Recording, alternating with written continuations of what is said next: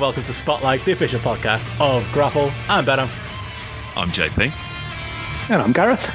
And how are we, lads? We've just been having a bit of a chat with our patrons about our predictions for the upcoming Euros, some off-topic Tommy N chat, which I'm sure we'll be getting into the podcast as well. COVID restrictions, upcoming shows, plenty to talk about there. But how do I find you all on this Tuesday night for once, JP? Not a Monday this week, but we were all very busy yesterday. Yeah, it's a hellishly busy week, this one. But I will say this, it's absolutely fucking boiling here. I don't know where you are. Like, it is. Like, it's been sweltering, and it's just, God, I'd like to be anywhere else other than inside a building marking. But yeah, hey-ho. I'd sooner have this nice weather. A little bit optimistic. Feels a bit more like summer. Looking forward to those pints at the end of the week. It's been lovely. Been lovely up here, and thankfully it wasn't lovely in Wales because we packed up early on the day after we we recorded the night. Got up early, packed up the car, and then we'd sort of I was going to say we're about 40 minutes down the motorway heading to Wales, and then Alex checked the weather forecast and realised the weather was absolute utter shit in Wales. So we just did a big Yui, came home, and glorious in Crosby. So got pissed in my garden instead of doing a 5-hour round trip to Wales in one day. So that was a right fucking result for me this weekend. So yeah, loving a bit of the sun and beer. What more do you want this weekend? Sounds way better. That sounds absolutely awesome. Did you get to watch anything while you were there as well? Were you having pissed up in the garden rather than having to go out and see the great British countryside, mate? Nah, lie in the garden, read a book, have a few beers. Lovely stuff. Any baths? No baths in the garden. Well, no, it's not 1950. I know you've got a big pool in the garden. I've seen. I was going to say, I will say this on the way back. Sarah went, "Fuck, we'll have to do something." So, let's have a look and see if we can get a big, paddling pool job for the garden. And then we saw that Smith's Toys had like a massive one in a sale there. So we just popped by Edge Lane and picked that up on the way home. And then And got any good AW figures there or anything you saw while you were there? Any good in Smith's? No. Any update? It was a quick in and out. It was picking up a online order from the car, but it was unfortunately the hose pipe was attached to the hot tap in the kitchen to fill up half of that. So I'm not looking forward to the gas bill at the end of the month. Oh, fucking hell. So it was bath-like. It was bath-like for the kids anyway. I wasn't getting in. Living the gimmick. Come rain or wind or shine, you're having I saw at the weekend some wrestlers posting stuff of themselves in the bath as well. I was like, it's catching on, this bath life. You heard it here first. Bath life. There's title suggestion number one. Fuck yeah! I was this week. I went out for some pints in the. Had a few beers in the park. Went to some dodgy pubs local to me. We decided we thought we'll do you'd love this, JP. We'll do a pub crawl through like the heart of Dingle. And just see what kind of mischief we can get into. And it's the pubs I was mentioned last time, like the ones that like literally the bread streets near me at the end of them. Like these are we're talking like the pubs at the end of someone's street. Like they're not like separated or anything. Right. It's just part of the furnishing. We went to a couple of those. Had some good times. We only got fronted once, so we did well. We had some woman. We were in the Bleak House in Dingle. And I saw that photo. I was going to ask you about the Bleak House. Some woman came up to us and was like, "Are you new to the pub?" And we were like, what? Yes.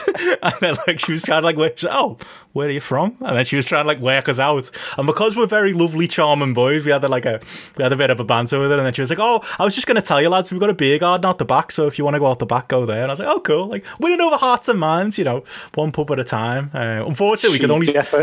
What was that? She defo thought you were busy. Oh, 100%. Yeah. 100%. Trying to work me out. Well, the thing was as well, I hadn't counted on the fact that these kind of places were only going to take cash rather than card as well. So we had to leave after a while because they had like a lock-in. and we were kind of part of it. But then when I asked the girl behind the bar, "Oh, can I just leave a minute to go get some money and come back?" She was like, "No." And I was like, "Okay." She probably would have done that favour for someone who was a bit more trustworthy. But yeah, we had to leave. We ended up going to Keith's on Lark Lane, Gareth, and who did we bump into? But Robbie Fowler, who was in there looking like the. If anyone follows my Twitter, you'd have seen the picture. As will. Yeah, I was very drunk at like 3 a.m. I even texted Joe. Like I sent Joe like a WhatsApp photo of me and Robbie Fowler at 4 a.m. that I found out like 8 a.m. when he texted me back the next day. But yeah, he was just in there, you know, with the lads. There's fucking paparazzi coming in to take photos of him. He was popular figure in Keats and Lark Lane on Saturday. So he's like seeing him in his pomp. When you sent that photo, I just thought you was meeting up with your landlord. I was wondering that, yeah. That's his new business. Does everyone still live in a Robbie Fowler house? Is that, you know, that was very much the chant for a while, wasn't it? Well, that's I love it when you drive through like Everton Valley. There's a great big like banner up, and it's just all like houses, and then a big picture of Robbie Fowler in his suit, just like a big close up of Robbie's face. There's all these houses for sale, and you're just like, fucking hell. Like, was he very chatty, Robbie? He like was kind of a little bit hard. I don't want to start any rumours, JP, but like, no, you're not at all. Remember the stories. He was excited to be out. It's the end of the lockdown. He's in a local pub. He's having a few pints. There's nothing. There are a lot of stories about Robbie Fowler in the 90s and stuff. He likes to party, is all I'm saying. Oh, yeah. Are you referring to his goal celebration where Gerard Houllier said, "Oh yeah, it's just he's just him and Rigobert Song do it in training. They pretend to be they pretend to be cows eating the grass." Yeah, but I went into because when I spoke to him, I went into like the toilets in the bar. I went into the toilets in Keats in the bar we were in, and like there's quite a few other lads in there as well, which was not like ideal considering COVID restrictions. There we are, me and Robbie, and as I was coming out, he was like coming back in completely out of his mind, and I asked him for a photo, and he barely mumbled to me like, "Oh, not in here, lad." And then I got the photo with him taken out like outside. But that's the best he looked. It was like as soon as I said let's take a photo, he like just popped into like, you know, his lovely pearly white turkey teeth there going for Robbie Fowler. Looks in. I was going to say, got the turkey state. But yeah, he was. He looked like he'd been partying, and he was out with the lads on a Saturday night after lockdown. So who can blame him? I was going to say, like, live your best life, Robbie. I mean, like, the house investments alone, I mean, he can live like Tony Montana if he really wants to. He can do what he wants. And he'll be busy coming up. You'll probably be doing punditry for the Euros and things like that, you know. Well, sorry, some bloke outside screaming. I don't know if you can hear it. And I live in a first floor flat, folks. So it shows you how noisy. He's come for me, isn't he? He's ever slamming me. I thought Benno had Robbie in his loft. Yeah, he came back to mine. We had a few Robbie drinks was afterwards, like shouting, you know? Had a bit of a party. Trying to escape. And now you keep him as your slave. Yeah, that's how it works. As he skips past, tied to a chair in the background behind Benno. Just with a gag in his mouth. Just moving his way to the front door. I was going to say, any news on the neighbour front? No, nothing. My plants out front are starting to die, JP, so I don't know if someone's poisoned them, but other than that, I think it's just the weather. Other than that, no news. No news. I think you'd have to assume so. And I was going to ask you too, either have you seen Liverpool Narcos yet? No, it would be the perfect like slide in here as well, but because it's on Now TV, I can't get it going on my Chromecast, so I haven't had a chance to see it. But when I have you seen it, Gareth? I have. You're not missing much, to be honest. No. It's all right. I was disappointed. Maybe I built it up too much in my mind. Maybe one of those that I was expecting it to be better than it was, but it was a bit. I don't know. It was a bit early season Dark Side of the Ring, kind of in a way, in that it just felt a bit light in places, and a bit like in the same way that those Dark Side of the Ring directors get worked by people. I think there was a fair bit of over egging the pudding being done by a few smackheads and the like, and things like that about how big or how bad certain things were. And plus, they had these awful bits, even worse than the Dark Side of the Ring interludes, where they actually like had little acted scenes in between, like some of the documentary bits. So you just had these like low rent scally actors who wouldn't even get on Brookside or something like that, just acting out these terrible scenes. Like, so I don't know, it's worth watching for a bit of nostalgia and things like that, especially when it's like getting into the 90s on like the cocaine episode and stuff, and it's just reminding me of my university years there, when it's getting into Curtis Warren and all that, when all that was happening in like 96 and things like that. It's good from that point of view. But the one highlight was the ex. The ex, I'm trying to think, what was he? Was he just a smackhead or was he a smuggler? One of the two, anyway. But is now got a job in a juice bar, and you could just see on the menu in the background that they had the is it? I don't know how do you pronounce this? ACAI? Is it acai berries or those things? But anyway, they had the purple. The purple acai, anyway, which was what a name for a smoothie if you're going to sell smoothies in Liverpool. He'll be onto the one where I meant to go, but you'll be writing some legal letters. To go back and pause the screen on the menu that you could just see in the background, because I thought that was a definite show pictures one there. So maybe I'll go and do that tonight. I'll go and acai. There you go. That's my artist there. Like an acai moonsault. There you go. It's true. Yeah, it feels like it has a very local appeal. Like I can imagine, like you could watch that. It's the kind of thing you'd really want to watch almost with a group of people. No, like you'd have a few mates around and the rest. Well, I tell you what, if you're coming up at the end of the month, JP. Yeah, I want to. Can I see some of the places? Yeah, we'll take you on the real tour. I haven't seen really filthy Liverpool. We'll watch it. We'll watch it and then take you on the tour. Yeah. Yeah. There you go. Give you the real version of it. Oh, God, yeah. I love it. I mean, last time was we only passed by. Did we pass by Carrington as well? Training grounds. Carrington. There's not much going on. Carrington. We weren't in Manchester. No, not Manchester. What was the name of the Liverpool's training ground? I just gone Belfield in my head, and I've gone, no, that's Everton's training ground. I'm so indoctrinated by just listening to this. But yeah.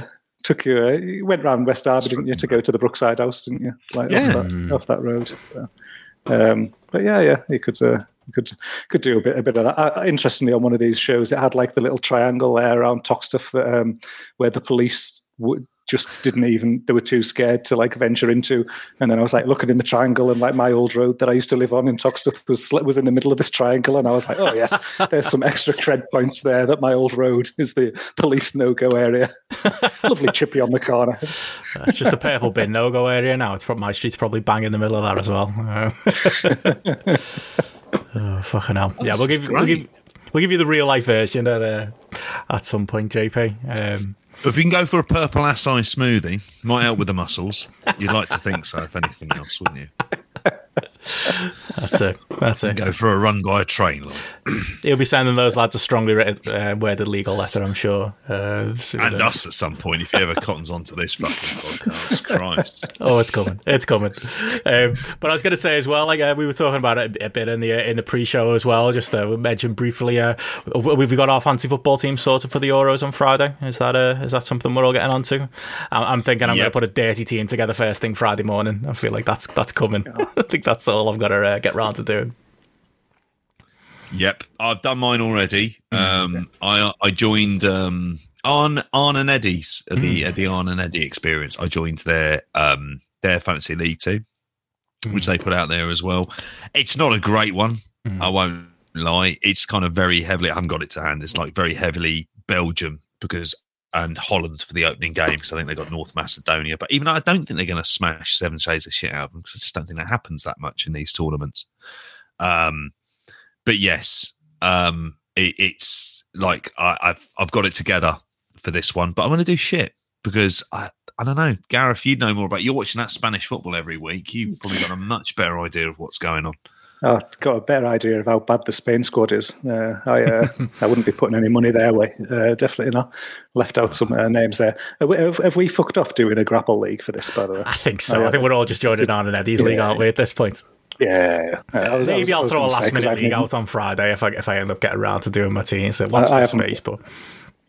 I haven't picked a team yet. Like I need to read the rules first. That's find out what the score is with transfers and things like that before I pick a team.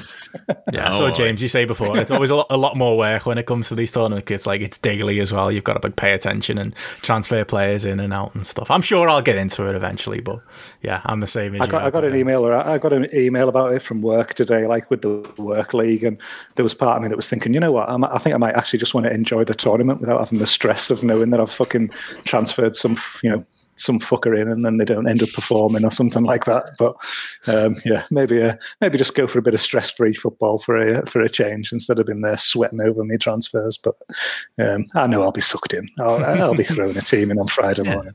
No, we'll all be getting involved, definitely.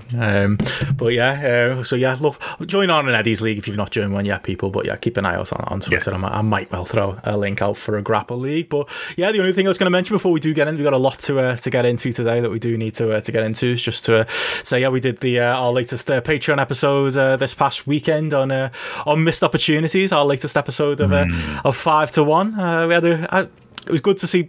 We've seen plenty of feedback for that one. I think maybe the extra day as well as giving some people some more time to listen to it as well. But yeah, interesting seeing some other people's picks, some agreeal with some of ours in CM Punk and Daniel Bryan and some of the other ones we mentioned there. Like, I ended up having a really good chat. That one, I was really proud of that episode. It was a good time. No, that was a great episode to do. That was like really, really fun. Because there was so much that there's loads of people that we forgot and loads of people that you mentioned as well. And overall, the kind of list that we went with was really good. I remember your suggestion of Bailey, I think was an absolute belter. It was funny how effectively the Bret Hart CM Punk ones were there, but the Daniel Bryan argument as well. Like, I say argument, it was like there are so many of these to go through. So if you haven't listened to it, like, it's the kind of, as with a lot of the kind of Patreon shows, they're kind of timeless in that way. So you can go back and listen to those and then argue with us about it. But yeah, that was really good fun. And I think the next show that we're going to be doing is ECW One Night Stand 2005. And we're doing that for King of the Mountain Gunny, who's in the chat. So I'm really looking forward to that one because it's a bit of ECW, it's a bit of nostalgia from the 90s. Let's face it, that's our fucking wheelhouse. So. Yeah, I can't wait for that one. I think that was one where we were looking at the Patreon episode there of like the missed opportunities and things that we did, and we decided, okay, let's just keep it on wrestlers rather than expanding it to like promotions or situations or things like that. And that was definitely one that was in my head, was just the whole fallout from after that, really, and the progression of the ECW brand and things. So I'm assuming it's something we'll probably touch up on a bit at the end of that episode. Really, is almost thinking like, all right, well, where did this go from here or not at the end of the day? But yeah, looking forward to that. I think like that last episode, anything like that where we can kind of get into a space where you're thinking of the holes, like what might have been, or your fantasy booking in your head or whatever, or you're thinking about those differences. I think they're always fun ones, aren't they? Really, where you sort of it's less based on you've got the factual element, but then you've also got that kind of a bit of speculation of where you're thinking of like what things could have done or what things could have looked like and stuff. And that's I think anytime we have one of those, it's always just ends up just being a good chat, doesn't it? Oh yeah, definitely. And like it does. We all got animated at certain points as well. It brings back sore memories. Some of it, for me, the CM Punk one was a particularly sore memory. But it has led to something. I hope should be doing the upcoming episode of Music of the Mat with our mate Andrew Rich on CM Punk's classic wrestling theme. So look forward to that, everyone. We'll get even more impassioned. But saying that, I'll probably just do the entire thing frightened to death that CM Punk himself might listen at some point and hate my guts. So that's a lot of pressure doing that episode, to be fair. But if you want more CM Punk related ramblings from me, that should be landed on Voices of Wrestling next week as well. But yeah, that is a subject that gets me going. I did enjoy putting that sound clip together, to be honest, of you talking about it. That was something that was like a lot of fun having listen to that, because there's points where you're listening to it and you think he's kind of holding back, but he's just ready to tee off. This just feels like it's something you would have been felt at a time and would have been shouting about on the message boards. But now, like, it's I don't know, mate. He might turn up in AEW. I'm sure they'll give him a bang up introduction, won't they? They're normally great like that.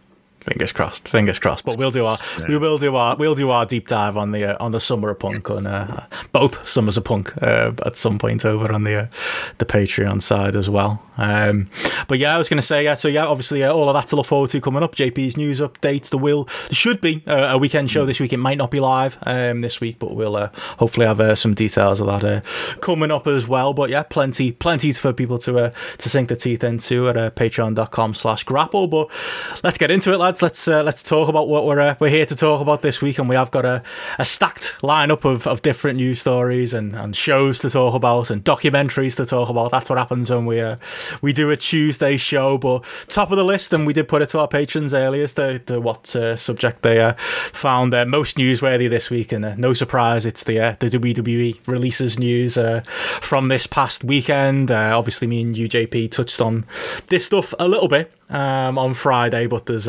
certainly plenty more to say, definitely about the individuals that found themselves released as well. If you were living under a rock, Braun Strowman, Alistair Black, Ruby Riott, Lana, Buddy Murphy and Santana Garrett all got released on another Black Wednesday last week, and it's kind of stories rumbled on a little bit, and there's been plenty of I feel like your talking point, Gareth, about WWE being for sale has been begged, stolen and borrowed from every other podcast under the sun now. I feel like we started those rumours, or at least you did, and it's kind of blew up from there to the point where actually it's gone so far that now I'm not even sure I believe it anymore. But that was certainly the first instinct a lot of people had coming out of these stories.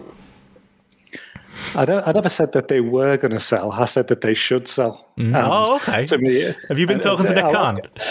No, I went back and I thought, this is your Britt Reza's dead, just me. Take your victory out. I thought I need to. On one, mate. I need to go back and dig that episode out and find out when I actually said this, and then if anything does happen, I can take the victory lap and pick the audio out from it as well. But it was freaking well long ago. It was, I think it was about 4 or 5 months ago or something like that now. But yeah, I think it was one of those where I'm thinking if they don't sell, it'll just be another classic case of Vince McMahon not actually been this businessman genius that he is, because they fucking should be selling. But that's a different argument altogether. But yeah, it does lend a lot of credence to it when you're looking at I think one of the things I talked about at that time was how they'd essentially sold the TV deal for top dollar. They'd sold obviously the network for top dollar as well. There was years and years on those contracts, and there was fucking nothing else to sell. So it's like clearly, okay, as they look at like revenues for the following 12 months, clearly, getting the cost base down is another way that they can, look like they're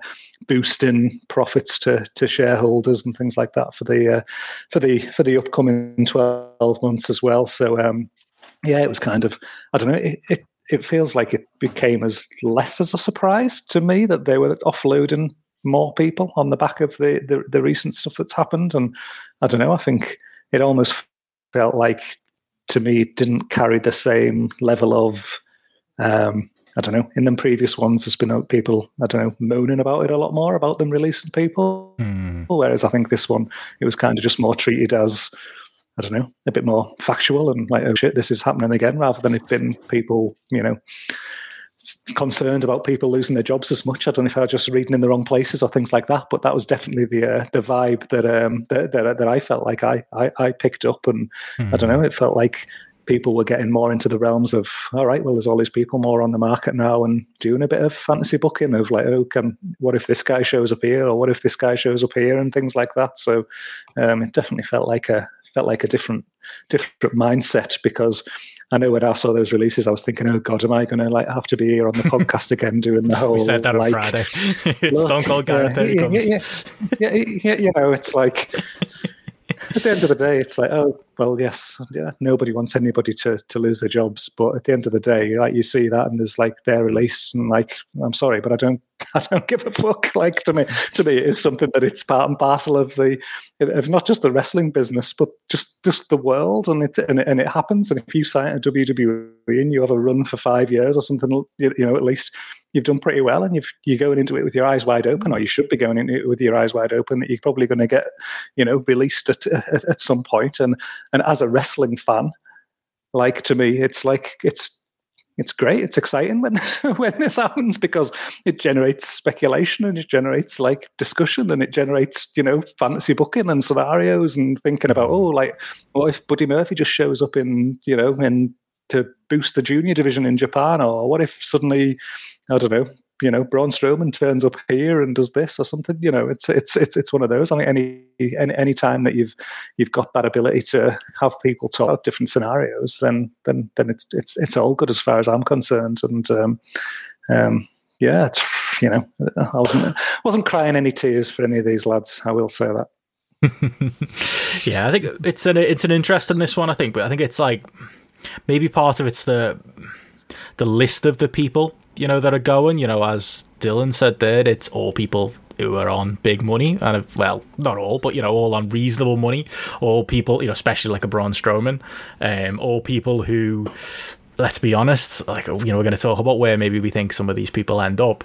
Pretty much all people who you can picture jobs for, you can kind of see where they're going to go. And I think that's what makes it interesting as well, is that as we talked about on Friday, JP, the fact that WWE even doing this, it clearly, whether you believe a sale is imminent or not, it is obviously focus is different, because this isn't paranoid Vince McMahon. Because if this is paranoid Vince McMahon, the paranoid Vince McMahon that was trying to sign fucking Carl Anderson and Luke Gallows to $1 million deals, only a year and a half ago, because of the threat of AEW. Like they were some of the murmurings we heard as well, coming out Friday in the Observer and reported elsewhere in places like PW Insider, that like, yeah, maybe the mindset has changed in WWE, where they're actually not so worried about like, oh, well, we can't stop AEW being a thing. We don't think they're going to beat us in 1849 anyway. They're going to exist no matter what. We kind of need to concentrate on ourselves, and consider, why is the wage bill, at what it is? What can we do to get it down? And the reason for that might be, they're looking at a sale. But yeah, it felt a bit more like, this feels very, not that Nick Khan's the one making the decision of who gets sacked, as far as a personal thing, shout out to Alistair Black. It is still Vince McMahon who's very much going to be in charge of making those particular decisions. But it does feel like somebody's sat somewhere with like a budget, and it's more that it's more money, it's black and white like that, and it's actually, quite a change from maybe the normal WWE philosophy when it comes to releasing wrestlers. Well, aside from the fact they've still given him a 3-month non-compete that runs out the day after All Out, that still felt like a kick in the arse on the way out. But other than that, still feels very un-WWE. It is. It feels very much like, and I don't want to ape kind of on what they said on Flagship, because there's a lot of very good points on there about it. But it feels like it's very Nick Khan. It feels like very much like what a business person would do. You look at the amount of rosters, you look at the amount of hours of TV, and you go, why have we got all of these wrestlers if we've only got X amount of spots and X amount of TV time? And they've got too much TV time, and they don't have room for half of them. So they have to, the kind of like you can streamline on that. It makes like they're doing it with the budget, with that kind of cold clinical view of going, if I can get someone who effectively is the same size as Braun Strowman, but to do it for a tenth of the price, then I can go with that person, and then we'll always generally find another giant to replace them. So it's like, it felt to me like they kind of looked at Braun Strowman and just went, he fulfills a giant role, we can get other giants to do that role. That type of stuff. But as a move, it's the best thing for the industry, because this isn't the same as at the start of the pandemic when they released people. It was like, well, where can they go to? No one's getting jobs. Yeah. And this is different. There's a different wrestling landscape. Now, not all of the companies are doing necessarily amazing, but certainly Impact have done better this year. That's a viable option to go to. The fact that Impact works with other places makes it a viable option to go to. I mean, you mentioned New Japan, you mentioned Ring of Honor. I mean, I know with Buddy Murphy, he seems like the kind of person who'd want to do a lot of indie dates to kind of really prove how good he is. He just has that kind of feeling about him. So heard things about him going, if he was able to go back to Australia for a bit. So like all of that stuff is, there are options for where they can go to for once, which isn't the case. And there's a lot of benefit for this. Like, if you imagine the US Indies, imagine if they could have 10 to 15 people who are in developmental, who we don't really ever see, for example. Imagine if that was the case. That'd be an enormous boon to the US Indies. It's very much like the fact that they're doing this, it suggests that kind of Vince mentality hasn't won out. And how often has that been the case outside of when he was on his arse in the mid-90s and he was kind of more or less having to listen to outside voices and other people? So that's interesting, like the amount of kind of sway for a decision like this. Because the ultimate thing with all of this, I think the reason why I have to say it's kind of exciting is you're convinced that outside of that system, the majority of these people could do better. Or there's certainly people there who could do a lot better, and there's much more interesting places for them to go to, which then in turn makes them more valuable for the future. So then if they ever went back to WWE, then they're probably going to be going back on a bigger salary than what they were on before. So, like, there is a chance here, and we see this happen quite often, where a few of them will be out on the indies, they'll go out and work in a few other places, and then they'll get signed back to WWE, which I wouldn't be surprised if that happened with a few of them now on hindsight for it. But it's good for them. Like, if you think of this in football terms, like, would you want Man City to stockpile like loads of great players and then just to have them kind of on loan in a desperate way on a regular basis, even though it might be a slightly smaller club, because that gives them a better chance to kind of show the most of their abilities? If too many wrestlers have gone with the idea of WWE as the be all and end all, and it really isn't. And if anything, this gives them the chance for that bit of creative freedom and that chance to be generally like kind of more fulfilled in where they're going to be working. So, I mean, this is a positive step that WWE are doing this. I know that people have lost their jobs and that sounds incredibly callous, but this kind of stockpiling madness needs to fucking end. I think that's at the end of the day, how good have they even been? I know, Braun Strowman was somebody who was a bit of a trigger really for that last episode that we did on the Patreon where we were looking at like missed opportunities and things. But all of these people are people who've been there in the system and been involved as ratings have gone down, and as the, business, okay, what they've sold out and the money they've made on TV deals. But it's not like these guys are pushing the needle in any way. It's not like they're like, attracting more people to be interested in the WWE product. It's not like they're like drawing people to TV. So if you've got, for whatever, for argument's sake, $2 million tied up in contracts for these individuals, then what have they got to lose by getting rid of them? Like absolutely nothing. It's not like, it's not like they're getting rid of massive stars and they're going to be turning away viewers in their droves beyond what they have been doing anyway. They're just more cogs in the wheel who essentially mean nothing to WWE apart from a number in a balance sheet, which it's quite a nice, easy, big number to just remove from it, and then they can the next people just roll through. It's like and that's where then I have like questions about the whole so and so turning up on AEW and things like that. Well, if they're not moving the needle for WWE, then are they even going to do it for AEW? I'm kind of in the realms there where I'd be thinking I'd maybe just hold my fire a bit if I was Tony Khan and be thinking, I don't want to be chucking any money at these at the minute on the back of, some of these recent signings that we've made as well that in the short term, haven't made some, huge significant difference. Let's keep our powder dry and let's kind of just take a step back and let's just see how business goes before we start like throwing Braun and Strowman the kind of money that he's going to want, or maybe before he started doing his Twitch stream, and you might have thought, get Tommy Endin or something like that. You'd definitely be taking a step back at this stage, I think, and just let them breathe on the indies and maybe just maybe see what comes out of it before you decide who's valuable and who isn't. Yeah, I mean, logically, like I understand why they get rid of a Braun Strowman, like because people have made the argument, and we've made the joke before, fucking hell, how's NXT UK still exist when they're making all these cuts? And the answer is the entire roster of NXT UK is probably on akin to what Braun's on. Okay, yeah, take out like maybe Walter and, maybe British Strong Style, but other than that, all of those bearded, faceless lads on NXT UK every week, literally clubbed together, are probably not making the million that Braun was making a year. So 100% agree there. I don't know if I agree on the point that, like, I don't know, I think this is a list of people where if we're saying they're not draws, I don't think anyone's a draw in WWE, but I do think, there's people like Braun who should have been a draw in WWE. He literally, 3 years ago, was it? He was, always point to, that period where, okay, yes, it was stupid, where he was like throwing cars off like bridges and shit like that. And, they did that big monster 4-way with Joe and Roman and Brock and all of that stuff. And he felt like the next big thing.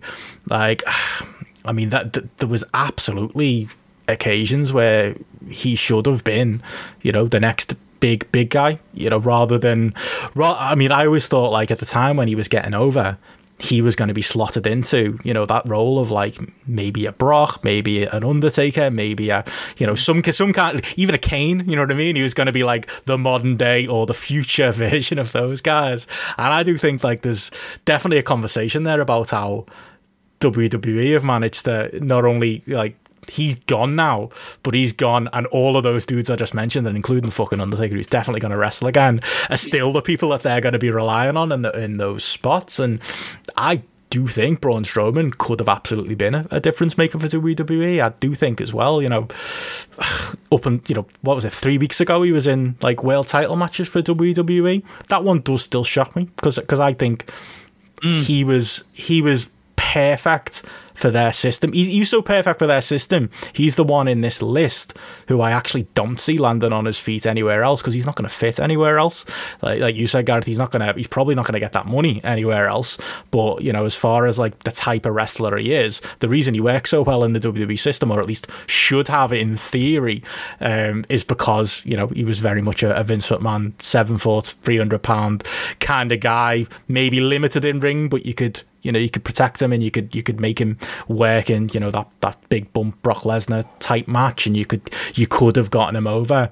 Like, he's someone who, for me, should have been, that game-changing star in WWE. Okay, yeah, I've got opinions about Aleister Black, but, I think it's fair to say he should have been, more over than he was. Lana at a point was absolutely over at points. I mean, we can look at it as, black and white, and yes, these are, as Nick Khan is probably looking at it, as these are just amounts of money on a pivot table somewhere, where he's just like, yeah, okay, we're getting rid, we need to get rid of this much money, and these are the guys. But I still think, yeah, this is a list of people, those ones I mentioned particularly, where it's just, I think it's a failing on the WWE side, and I still do find it shocking that it's almost an admittance of that failing, that somebody who, like in Braun's case, was main event in a pay-per-view 3 weeks ago is now off the door. It's an absolute damning indictment of how they make stars, isn't it? Is what you've said, is that they can't do that. So none of these people are made into draws, therefore they're not draws. So when you release them, I think you're going to end on to Gareth's point, where it's like, well, these people aren't draws, and it's kind of like the way that they are booked, the way that they are presented, they are never more important than like a particular strata of stars that are there. And you look at Braun and you just think that they've done better with a lot worse than him. And yet here, this is bizarre. It's just bizarre that Vince would sign off on it. I know Braun probably doesn't believe it, isn't it? And it's just, I don't know, evil Johnny Ace or whatever. But like, it's the fact that Vince signs off on it. Because you would just, like, his mindset, you normally would imagine him thinking, this is a giant, I can't let them go because somebody else might use them better. And really, I look at Braun Strowman, I think he's going to be acting. Like, I think he's going to go off down that route. I think it's totally easier for him. Weightlifting. I think given his size, his body, like how much kind of rigor it would have taken that it shouldn't have taken. This is probably a decent time while he's kind of financially settled to be able to say, do you know what? I don't need to kill myself for this. And there's plenty of heavy type roles that he can go for. Yeah, I mean, I won't argue with that they dropped the ball and he should have been bigger than he was. But to him and to all of them, I think they're all just people who in 3 months' time it'll just wash over people. People forget they were ever even on the roster. They're not leaving a gaping hole in any way or anything like that just because of the way that their system's booked and things like that. And this is people who, like you say, he's been in a world, he's been in world title matches, he's been a world title holder and things, and he just doesn't feel like it's gonna be that big a loss to them, which it's you can argue that it should be, because he should have been a bigger star based on where he was getting over to a few years ago, and based on crowd responses anyway.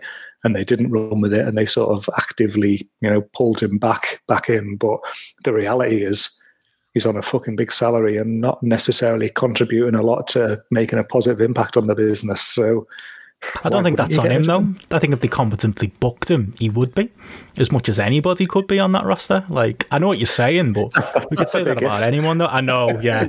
Imagine WWE being a competently booked wrestling company, but yeah, I mean, maybe what I'm saying is like the potential money that I still think is there on the table with someone like him.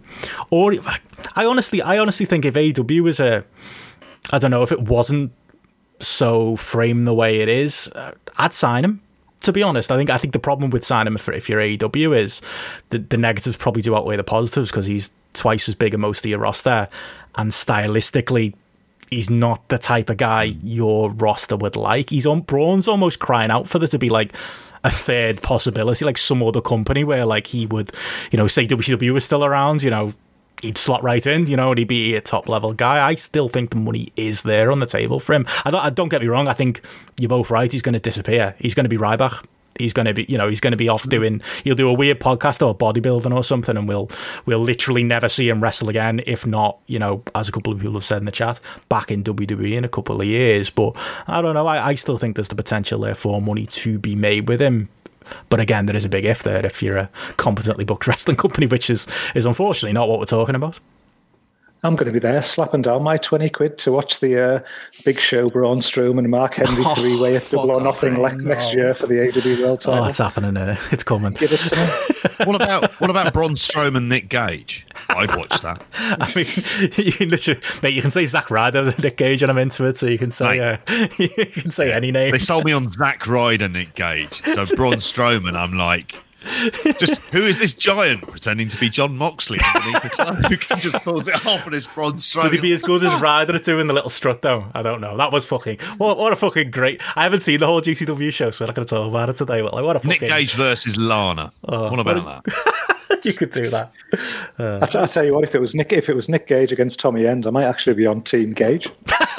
Wow! After this week, fucking hell! Like, I'm gonna say this as well. Like, I've never liked Tommy End. Like, I've always thought he was overrated. I've always I said on Twitter, I found his fake hardman act as embarrassing as his fake American accents. Like, when he was like, do you remember that Progress show, Gareth, where like he said that like somebody, this is like a couple of days later, by the way, removed from the fact on his Twitter account, oh yes, somebody at the show called me, like it was a racist term. I'm not going to repeat it again here, but it was a racist term that would in no way, be something you'd expect someone to say at Aleister Black. Like, he either misheard, let's all be honest, or he made it up. And a couple of days later, he's like, yeah, and if that ever happens again, I'll batter them. I was like, so what happened like in the moment? What about then? You fucking knob. Like, like since that day, I was like, I've never liked him. I was like, just fake hard man bullshit. And these interviews he's been doing this last week or so, like I mean, it's basically Twitch streams and like, first one he did, it was like, oh cool, we're getting like shoot interviews, but it's immediate and it's on Twitch 2 hours later, and he's on his fucking wife's Twitch channel going on about how the internet is evil and everyone should log off and it's not real life and but all of this stuff, and then proceeds to stream on her channel for 5 more days. And it's like, mate, like, I think you maybe need to look at like what you're saying here. Also, it being his wife's account, his wife who got fucking sacked from WWE because of that Twitch account. And he said today on Renee's podcast that, yeah, it wasn't really, Tommy End was annoyed about that, but my character Aleister Black was a professional, so I didn't rock the boat on that one. You fucking shit out. Your wife got sacked and you had nothing to say about it, and now you're out the door as well, and you're still licking Vince McMahon's ass on the way out on these streams. What a fucking god! Like I can't. It's hilarious. It's the gift that keeps on giving. You know, these Twitch streams about how, oh yeah, when I was going to do this feud with this guy, I was going to wear a red pair of socks because that would tell you how angry I was in this feud. Like, that's not that far away from the things he's saying on these fucking streams. Like, he's completely out to lunch. Vince loved him as well. Triple H loved him. Creative are great, but for some reason he got sacked. He doesn't know why. Like, he's just fucking Johnny Ace, man. Oh, he just feels entirely indoctrinated by that system. He couldn't have come across worse, and he is someone I will in a minute make the argument for why I think he should end up in AEW. I think I'd still, despite everything I think about him, I still think I'd probably sign him. But he's doing a good job this week of burning any goodwill people have got towards him who might want him to end up there. Tommy Bella and someone said in the chat, yeah, absolutely. I think it's. I think that with that though as well, as it was like for me, it was like, okay, so this is the guy who's presented himself as like a cult leader figure, and he couldn't have sounded more like a cult follower anymore if he'd have fucking tried. Like all the stuff that he was like coming out with there, and just all that stuff about like Vince loving him, and then him passing off these ideas that he deemed to be creative in some way, and you're just listening to them thinking, if this is what you think is creative, if this is the level of stuff that you think is, you know, these are the great ideas that you've been having, and you think that they should be presented on TV, and we just, like you say, throwing stuff in there with a different colour lighting or something like that, fucking get over yourself, mate, because it's just, it is the lowest level shit stuff, and quite clearly had no balls to stand up to some of the creative that was given to him based on some of the things that he was saying, and he, you know, didn't necessarily agree with and didn't feel like, you know, wanted to sort of like challenge it and put on his own spin, but he was prepared to just lie on his back and have his tummy tickled, wasn't he? Those stories aren't true, mate. No, all the stories in the dirt sheets about how he was trying to get sent back to NXT. No, he all that happened was he asked to get sent back to NXT, and they said not right now. So the dirt sheets got it wrong. It's like, no, they didn't. That's literally what the dirt sheets said. Like, he's angry at the internet. Sheets. Did he use that term? Yeah. The Vince McMahon and like Triple H and the actual creative team who were like saying politely no to all his crap ideas. Like, I've never seen a man so clearly trying to get back in the company. Like that's how he comes across to me. I mean, the next thing he'll do is pull an Enzo and sit in the third row for whenever they're doing a fucking live event, won't he? Trying to get on telly again. I mean, it sounded really desperate, but it's altogether really disappointing. I mean, those storyline ideas, I would again say, I'm not going to recap them. If you're going to listen to one thing about the Tommy End storyline ideas, listen to Joe Lanza and Rich Craich on Flagship. That is genuinely like piss myself fucking laughing. Definitely. I was doing some drilling at the time as well, so it was kind of dangerous, so I was a little bit scared. And I'm just thinking, Tommy End pitches a feud where it's like, put me up against all of the top people in the company who I will beat, and then Vince. How creative is that?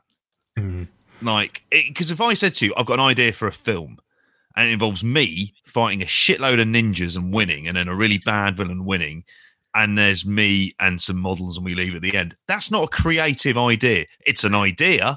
That's all it is, though. And it's an idea that, frankly, is like very much 14-year-old, like kind of kid ideas as much as anything. And this shit, it's not a million miles away from it. Like, and that's kind of like very rare. How often are you like sympathizing with the WWE creative team? Like, never. On this one, I'm on their side. Well, he's on their side. Very. That's another one of his lines. It makes two of us, isn't it? He's got a hard job. Everyone's in the right. Yeah, the creative team's in the right. But like you, I think that there's value in him. There is value in him. Obviously, you don't let him go anywhere near the storylines. If he asks for an Andrade, can I have creative control? You're like, the fuck you are. That's not happening. Go out there and play kickboxer. All right. Like, that's basically it. Well, some people have said, JP, he's one of the most influential strikers of our generation. So, you know, be careful what you say. What does that actually mean? I don't know, but he said it. The most influential strikers of our generation. I would argue that's Arthur Scargill, but that's another case altogether. Like, the fuck does that mean? I think it's between that and that moment where he was literally sat on his Twitch channel like a moody 12-year-old emo kid playing the music that could have been, and he's sitting there rocking back and forth. Oh, the entire chat's listening to music going, yeah, Tommy, oh, this would be so great. Oh, if only. It's like, fucking, he's just like, he's desperate for like that internet validation that he apparently hates so much. Oh, what a fucking nerd. When he was announced, like, he was the first one to me where I thought, like, yeah, he's someone who you want to like see rock up somewhere, and, you know, based on what you've seen him do in the past, he could be an asset and he could do well for somebody. But I just feel like any air of like cool that he had about the character, he's just stripped that all away in the last week. Because I've gone from thinking like, yeah, he's a pretty cool character, you know, what they've done with him and things, and you could see that working in a different setting. Now I just think, what a fucking loser. Like, you know, and it's just like anything that you see him doing, like putting on the character that he's portrayed for these last couple of years, you're just looking at it thinking, well, that's a load of bollocks, because you're just some absolute, you know, bootlicker follower who's basically going cap in hand begging for his job back on a daily basis on fucking Twitch. Like, and you're just like, how hard is it going to be to get behind him now? Like, I couldn't get behind him now on the basis of this. I'd find it very hard to buy into him as a person or character in another promotion. I'll tell you, those people still exist because they're the ones still quote tweeting me and replying to me on Twitter anytime I say anything mean about their mate Tommy. Oh, they're still there. It's the Fiend Lord fans, isn't it? They're all still out there. But I mean, I would say that like I can see like I think he's a fake hard man, and I've never really rated him as a wrestler. Ring CM Punk cosplay nonsense is kind of how I used to see him in the late 2000s before he went to WWE. I was never ever a fan. But, you know, this week has told me there are people who are fans, and there are people who do rate him, and there are people who remember fondly his NXT run and believe some of these terrible ideas might have been good ideas, or at the very least believe, you know, WWE dropped the ball. And even with my own low estimation of Tommy End, like, I will say, yes, WWE didn't get the most out of him. They could have. I think there's enough of that he's the type of guy who, like, don't get me wrong, he's not going to be main eventer, but I'd slot him into maybe lower in the card than an Andrade, but like an Andrade, I think he'd, you know, again, despite my own misgivings, give you a little bit of depth to like your mid card, you know, that I think you could. If you're an AEW, he's the type of guy you can get away with. You know what I mean? He's not Mark Henry. He's not, you know, even Braun Strowman, who come in with a very, very WWE, you know, feeling sheen on him. He's a guy who, you know, to the audience in AEW is trying to attract. I think there's probably still enough value in there if he logs off Twitch for the next couple of weeks and doesn't do any more podcasts.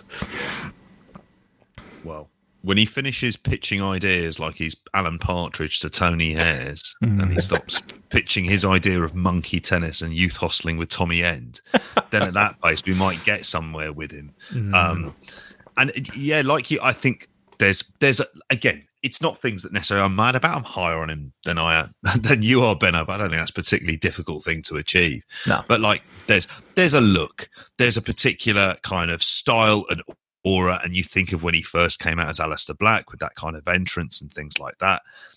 I know it sounds really silly. I think there's a feud with Darby Allin that seems particularly obvious, you know, having, you know, I don't know, emo goth kids kind of fight each other to the death for the love of Sting. I don't know, but like better than any fucking idea he's had, and I've just come up with that on the fly. So that's there fair. We go.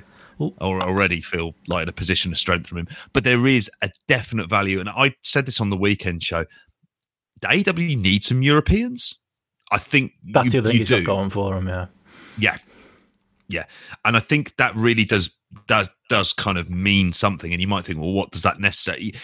I always think when you're presenting your wrestlers from being all over the world, you feel like a true global company, rather than the majority of your wrestlers are effectively based in North America or on North America. And I like the idea of the kind of global company when you got a few people from a few other places. And I think he would fit in.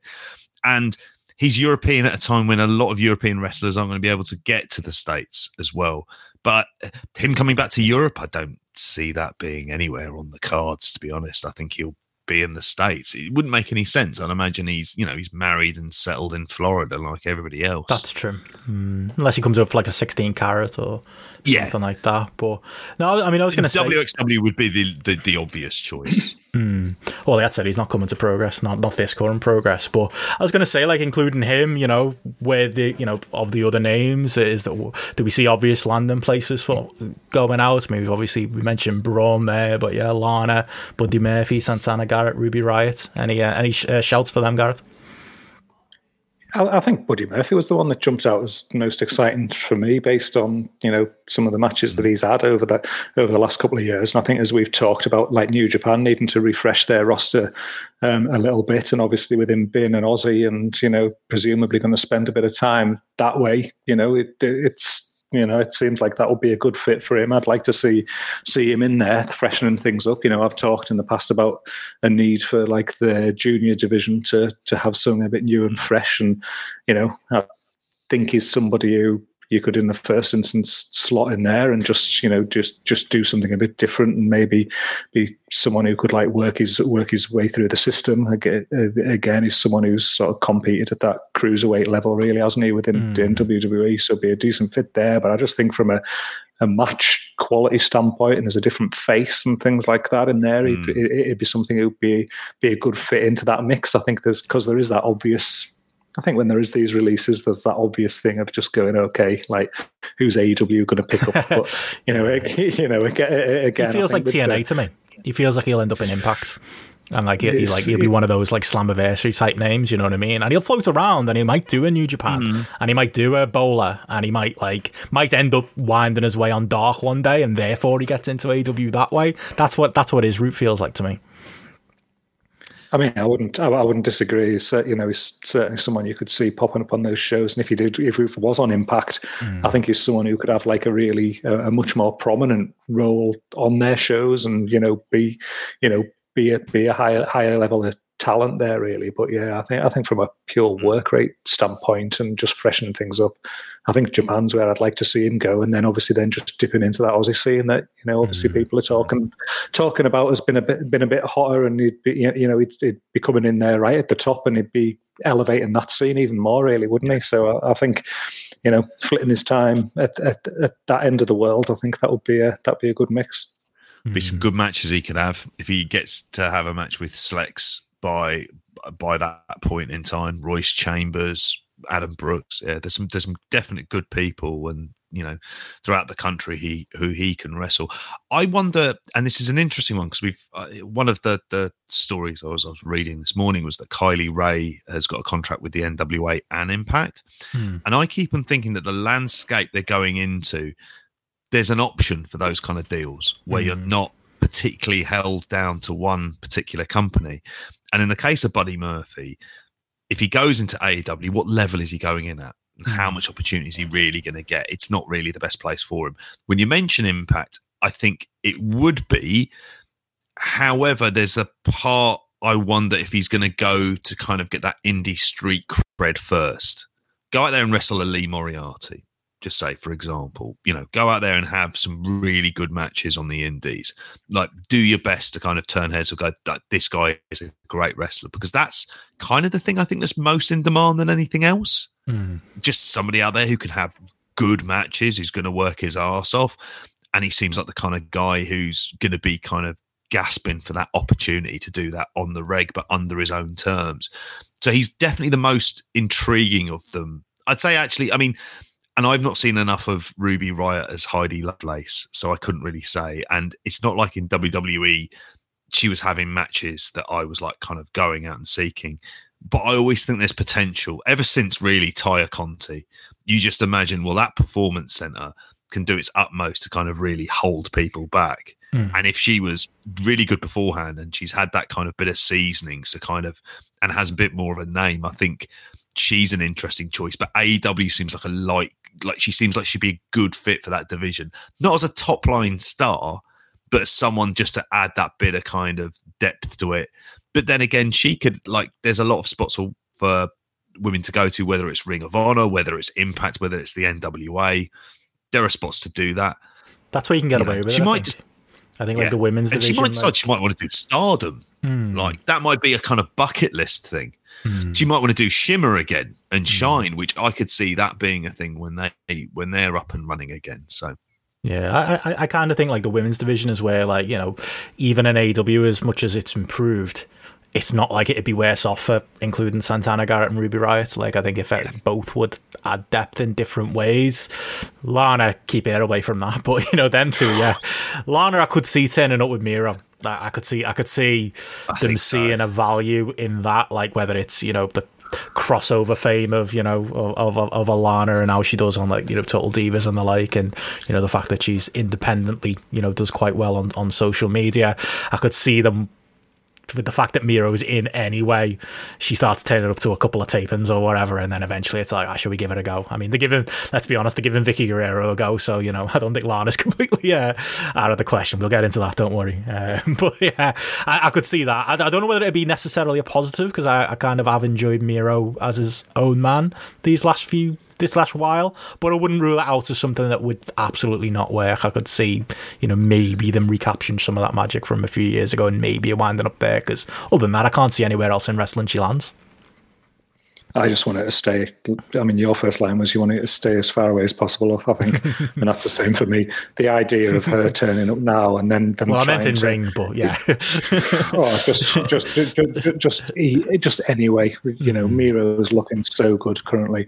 If they then just like add this to the, you know, to the act, and, you know, I was a big, you know, I loved the, you know, Ravishing Russian act with, you know, Rusev at first and things. I thought that it was great. It was one of your missed opportunities, mate. Absolutely. You know, I loved it, but too many years have gone by now. That character's been through too many changes and evolutions and things that they couldn't revert back to the best pairing of them. And I can't see anything that she would add to the act at this point. And plus, it would just, like, I don't know, it just adds to this idea again of, you know, we've talked in the past about AEW just getting a bit too TNA, or just, you know, just getting a bit too, people are released and they're signed, and then we, you know, things just become a retread of things that have been done before and things like that.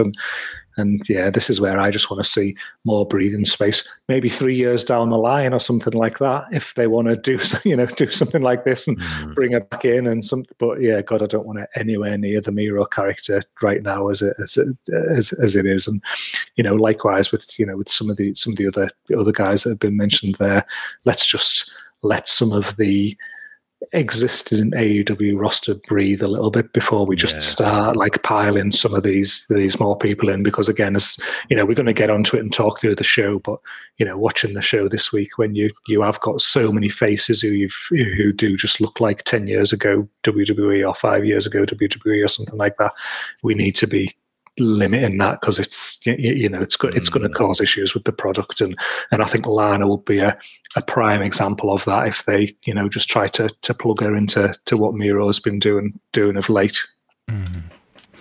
Yeah, like I say, other than that, I can't see it landing anywhere in wrestling. You know, Joe makes a good point. You know, Ring of Honor's never mentioned. You know, when we talk about these guys, it could be a safe landing spot for, you know, Buddy Murphy. I could imagine signing a long-term Ring of Honor contract. That could happen. Braun's got enough mates over there. You know, the likes of, you know, EC3 is very, very close with. Outside bet if he stays in wrestling. Maybe Braun winding up over Braun Strowman in Ring of Honor. I'm sure 22-year-old Benno has just died at that point. My Ring of Honor. It's dead. Pure champion, Braun Strowman. I can see it. Hey, there's been a long line of great big men. Slugger. That's about it, really. But yeah, it could happen. I could picture it though. Or he just disappears for life. There is also that option too. But yeah, I think I agree with you though, Gareth, in that, like, I think there is a wealth of options in the wrestling landscape right now. NWA, and Impact itself, Ring of Honor, you know, even MLW, which you haven't mentioned, JP. You know, where I think everyone in this list is going to find a home, and it isn't necessarily a case of, you know, everyone just lands in AEW. JP's eyes lit up there at the prospect of Braun Strowman coming up in the MLW draft. Vice TV's a perfect fit. Don't need Jericho doing a voiceover for the season 4 of Dark Side, and you get Braun Strowman in. He's the homegrown boy. There you go. And they're all going to be running in front of crowds soon. So there's going to be, that kind of really interesting sort of late summer, isn't it? Like kind of early. When are the things? It's kind of late August, isn't it? So it's going to be sort of September. It's going to be fascinating. It's going to be fascinating to see what people do, if they do kind of a few indie shows and whatnot. And really what we're going to get is those people who kind of want to stay around in wrestling. There's a part of me wonders whether Lana wants to stay in wrestling, where being a social media influencer and doing the odd acting and not having to worry about it, like being financially kind of secure and the rest of it. It's like, well, maybe why not? They may just want to, spend that time just kind of getting to kind of, be together as much as anything else. I could see that being like her not coming back into wrestling. It makes certainly not as a wrestler. That should never happen again under any fucking circumstances. It's probably part of the reason they cut her. It's when she's not very good in ring. It's like, really? Colour me fucking shocked. Like, I'm stunned that you couldn't pick up on that. It's almost like you missed an opportunity with her and Rusev and should have always kept them together. But enough about that. You can hear that on our Patreon. But I could see her winding up staying on Instagram. I could see Aleister Black, maybe he gets a taste for Twitch streaming now and he just does that full time. TW streams with Aleister Black coming soon. Maybe that's the way he goes. Mate.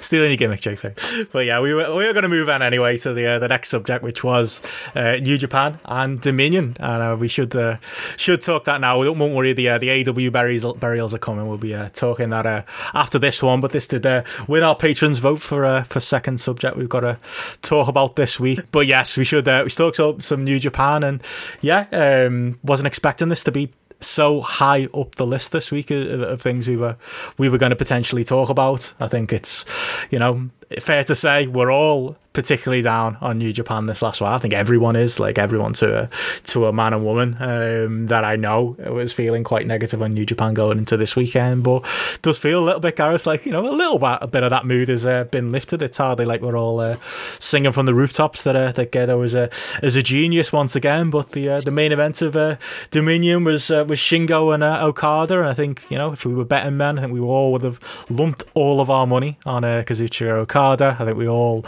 would have very much expected that win. I'll tell you, I was sat watching this match kind of half engaged thinking, okay, when is he going to hit the Rainmaker? Come on, when's it over? Let's do it.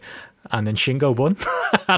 And I almost had to kind of stop and rewind the last 5 minutes of the match again and watch it again to kind of go, oh, fuck, this was worth paying attention to. This was actually, in doubt. You talk about like buying near falls in matches sometimes. I didn't buy these one bit. It turned out I should have done. But yeah, all in all, it was, like I say, I think a positive weekend for New Japan. And I think it's given them a few positive headlines and a little bit of goodwill maybe going against the grain of what you might expect traditional Gedo to do, and going with Shingo. So Gareth, what do you think of this match, and what was your reaction to Shingo now being the man in New Japan? Oh, I mean, I was made up with the outcome. It was a surprise. I was definitely in that. The sticking this on Okada camp, and I was probably thinking, Shingo.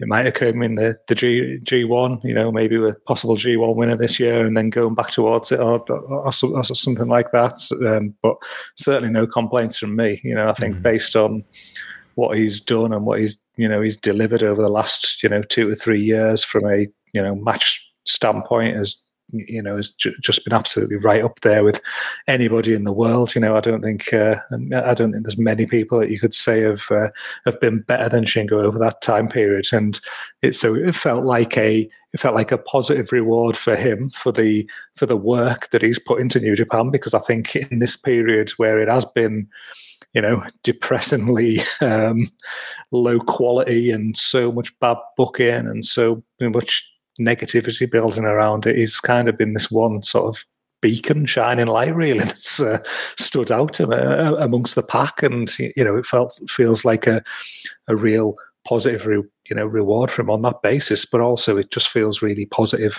in terms of freshening up the product and just making you feel like, okay, like he's a direction at the top of the card that I can get on board with, and it does feel like something that there are now some unique matchups and unique scenarios and things like that they can go back to or create again that's going to generate that level of interest. And as we've talked about in the past as well, the run of the company where it was at its absolute best was based on, real strong match quality at the top of the card. And, Shingo's someone who has absolutely consistently delivered in terms of match quality over the last few years as well. So, it really feels that that's somebody who you can get on board with. And, I think generally, the two matches that went before it, I think the Cobb Kota Ibushi match was a match I'm not going to run for the hills and, throw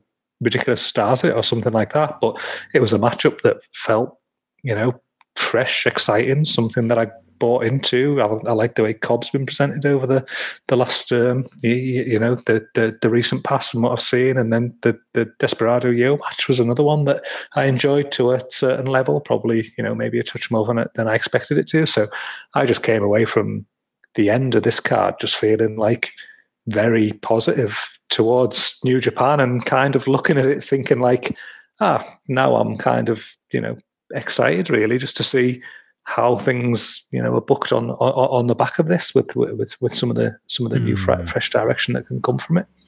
I think the answer to how it can be booked is, well, I mean, I say this was unpredictable, Gedo. I mean, probably what's happened here is he's deleted the name Will Ospreay off his spreadsheet and copy and pasted the name Shingo. And I think it's almost been the easy one-to-one, probably, option. I imagine Shingo didn't have any major things going on for the rest of this summer or whatever. So it's probably the easy move to do. Don't get me wrong, it's still taking balls to put him in that spot, but I think that's probably what we're going to get. I think we're going to get Shingo, and he's absolutely capable and more of filling that Ospreay role as to whatever banging matches they were planning to put together for Ospreay this summer. I think that's what we're getting. We're getting the summer of Shingo. But I say that, and I don't mean it in a way to do it down either. I do think this is genuinely it's a brave decision, because Shingo is somebody who he's known as a Dragon Gate guy. Whether the New Japan fans were going to accept him as a top line guy, that was always the argument. When people like us were screaming when they put Evil on top at the end of last year, and we were all like, why couldn't it be Shingo in this role? And you had the New Japan hardcores going, well, you can't do that because Shingo is seen as a certain level, etc. This is them taking a bit of a risk on someone and kind of going, well, listen, he's delivered for us every time out there, and he's had banging match after banging match when he's needed to and when we've needed him to, and he's continuously delivered. So it's almost like, it feels like a bit of a gold watch moment for him, and a bit of, okay, fuck it, we're in the middle of a pandemic, we haven't really got any other great ideas, let's just roll the dice and go for something. That's also what it feels like as well. It just feels like it feels just fresh because of all of those reasons, and it feels like something that maybe we wouldn't have expected going in, but maybe they should be applauded for given the chance of doing something different in a company, let's all be honest, is to most people extremely stale right now. And I mean, you talk about about the crowd acceptance though, but he does feel like somebody who, I know it's like the clap crowd era and it's hard to judge and things like that, but he definitely feels like someone who has, I don't know, I feel like he's been more positively received than other people, when, over the last few months. And it does feel like he's generated a I don't know, just a better, livelier reaction from the crowds. And it feels like to someone with his, I don't know, with his crowd work and things like that he does do that other wrestlers don't do as well as him. That in this era of crowds being a bit different, it feels like, I mean, my personal view is that he has elevated in stature amongst the New Japan crowds compared to other people who you might have pegged higher than him prior to this period. But again, in terms of that plugging him into the Ospreay role, even if Ospreay kept the belt, my expectation was that Okada would have been, if this had been Okada Ospreay, that Okada would have been walking away with the belt and beating Ospreay here with it, and that first Ospreay run just being his little, that tester run almost kind of thing before beating him, later down the line. So potentially, rather than it just being, plug in and go. Maybe the whole situation and a lot of the rumors and things like that around attitudes backstage and seeing some of the negative ways in which the product's been viewed over the last 12 months and things, maybe it has generated a bit of a rethink and made them just have to, not go down the typical booking route of just plugging somebody into that old spot and running with it. Or maybe I'm just being overly optimistic, but it's certainly something that's needed, and I'm optimistic that that we might get that, because I think it's definitely something that's Shingo on top. Oh yeah, it's been called exactly. It's it's made me think, okay, I'm going to be paying more attention to this now, which is the right result in a situation like this. JP, thoughts on the conversation from the last 5 minutes that you've definitely heard the entirety of? Yeah, no, I've definitely heard all of it. So Cyberfight, yeah.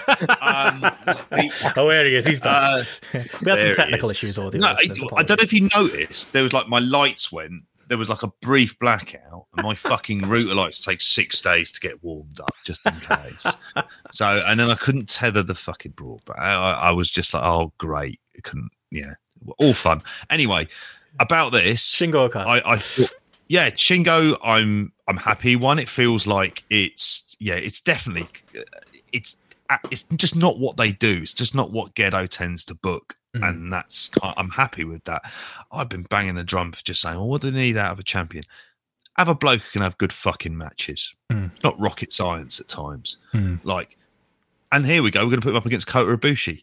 That should be really fun. Great. Then have him have a rematch with Jeff Cobb. Great. Like, there are new directions that you can go with Shingo that are more interesting than everybody else. Just thinking about it, because you've done what you can with kind of Naito, Okada, Tanahashi. You've really done as much as you can do with Sanada, Evil, and Kota Ibushi to a bloody degree. Like, they've gone through a lot of the kind of like potential matchups, and I think Shingo adds a more interesting dynamic. I think it's more just ground down in reality. Like, it just feels like it's a real grafter. And the point I came in, you said there is a kind of like that kind of like getting a watch for so many years service and stuff like that. I mean, and you could argue, like, and I haven't heard any of the stats yet on this, but like, Shingo's carried this fucking company. Like, you take him out of the last year, and my God, where are they? And he deserves it, but he deserves it entirely on merit. And here's a wacky idea for a big match. Why do Shingo Ishii?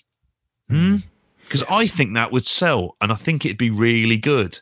And I'm sorry it's not Sanada, but fuck Sanada fans. Can we have some proper wrestlers, please? Just some proper fucking wrestlers. No bollocks. Not anyone coming out like a fucking anime character. Yeah? All right? Because I'm a 42-year-old man. Let's fucking play this with just some decent fucking wrestlers doing decent fucking wrestling moves.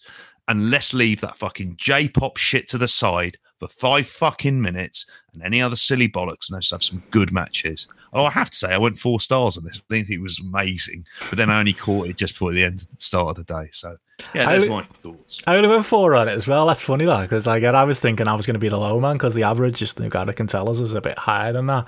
And I've seen people go 5 on it. But maybe it was just my lack of investment, though. Maybe it was just the fact that I just didn't believe it. And no matter how good they were doing, it was in front of a clap crowd, and I was just like, come on, Okada wins, let's get it over with. Maybe if I'd have watched it with a bit more of an open mind and not so much pessimism towards empty arena New Japan, I would have enjoyed it a bit more, because I think the average is sitting quite a bit above that, isn't it, Gareth? Yeah, the average right now is at like 4.52. So it's clearly higher than you two. I went 4.25. Like I was in the same boat, that I was probably flitting between the 4 and the 4.25. But yeah, just ended up just going a touch higher than that personally. But it definitely didn't feel to me like it was in the territory of some of those other matches. But I mean, just there where you're like talking about the ratings and you're talking about like the performance over that 12-month period, and again, I've me referencing things there, but I went back and I was like looking at like the top 10 matches that have like taken place on the app this year, and like you look at the match of the year currently is like Shingo and Ospreay from Dontaku, and then second behind that, Shingo and Jeff Cobb at Wrestle Kingdom. Third behind that, Shingo and Tanahashi from New Beginning.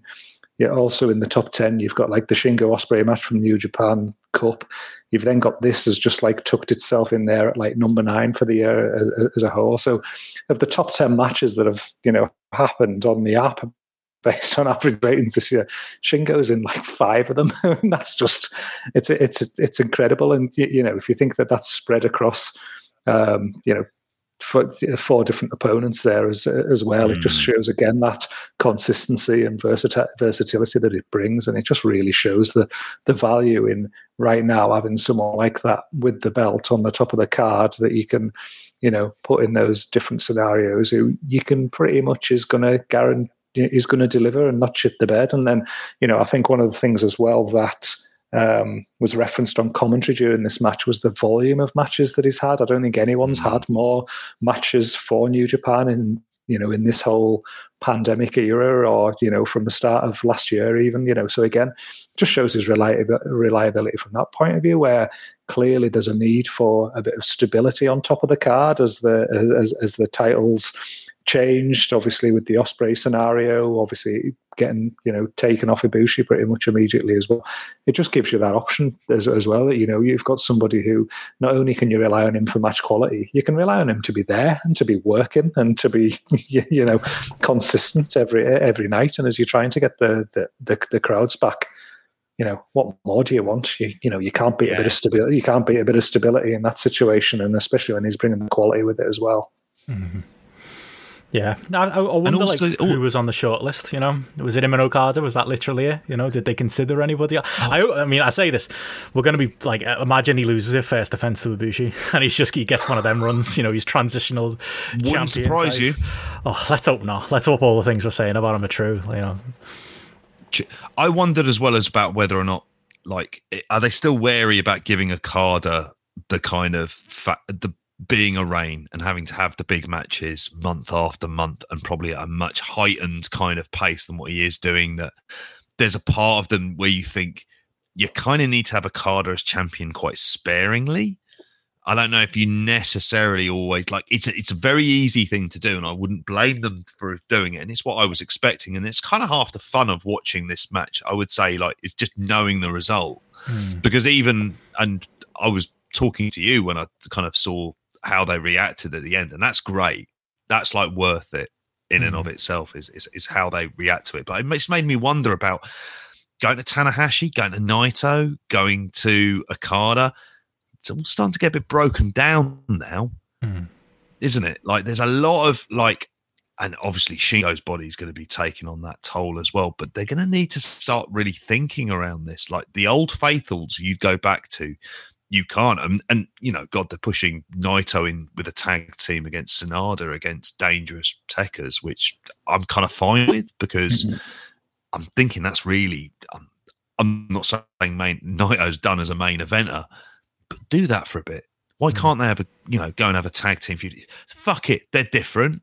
I know Sanada's there, but at least Naito feels like a different dynamic, and would probably add a lot of heat to those kind of tag matches as well. But so Shingo is the kind of obvious choice, and even from a storyline perspective with LIJ and all the rest of it, he's kind of the obvious choice to go with. They're still their big merch sellers. He's the guy who can go as a singles champion, so almost by default he wins as what should be the nomination, because there really isn't anyone, unless you're trying to capture lightning in a bottle and put it on someone really kind of left field and hope Great O'Khan kicks on. But I'd love to see your reaction if they'd done that, Benno. I think though, you list all those factors and it still shocks me that they didn't go, all right then, Sanada. It's still surprising that they, or let's go back to Evil. I do give them credit for trying something new here. But I was going to say, yes, Matthew mentions in the chat there, Jeff Cobb looks like he's being groomed for a top spot. That was kind of the other big match on this night. Jeff Cobb and Kota Ibushi. I suppose he's in the mix too. But yeah, any big thoughts on that match as well as maybe anything else you want to say about the main? I think with the Cobb Ibushi match, and I have to admit I've been kind of cram them all in this evening. It's just, mental weeks and all the rest of it. So I don't feel like I really concentrated on it as much. I thought generally it was good. I went 3.5 on the app, but again, there's a part of me that might need to go back and revisit one or two of these again. It's not really doing it justice. I mean, a lot of the stuff that you'd hear about them meshing together seemed to pretty much be the case. It didn't seem as heated as what I kind of would hope it to be. There's a place for Jeff Cobb that he's found. I'm happy to see the kind of improvement, just the kind of little bit of that aggression, that bit more of a serious edge. He's not a monster per se, but one of the classic tropes of Japanese wrestling is having a kind of big, hard American quite high up the card. And at this point in time, with a depleted roster, he ticks a lot of boxes for it. Get Ibushi getting the win, leading to a title defense for Shingo. If Shingo defends that, that could be a belter of a match. It seemed like a more enthused Cobb. Ibushi as well for this. How many times have they wrestled before? I don't think it's that many. Cobb and Ibushi. No. Ibushi and Shingo. There's been a couple of high-profile ones, hasn't there? I'm sure there was there a G1 match, and it's going to be great no matter the circumstance with them too. So yeah, you got still looking forward to it. It didn't feel overexposed as a match. No, it doesn't. And as a solid, feels fresh. Yeah, but that's the thing about. And if you're wanting, top, yeah. But I was going to say. Fresh. On that Cobb Ibushi match, I was into that. I went 3.75 on that one. Only just saw it just as we were coming to record today. But that to me felt like one of Jeff Cobb's better performances. I know he's in there with Ibushi, and I know I'm saying 3.75, so it's not exactly like I'm calling it a 5-star match. But as far as like the work he did in the match, like ragdolling Ibushi around, and basically doing as much as they possibly could for the short amount of time they have. It was like a 15-minute match, something like that. Like, I really enjoyed it. It almost felt a bit like a G1 kind of match, that one to me. And it was like the best. I'd rather that with Cobb than, him outstaying his welcome or whatever. And yeah, I thought that was a particularly strong match. Where were you on that one, Gareth?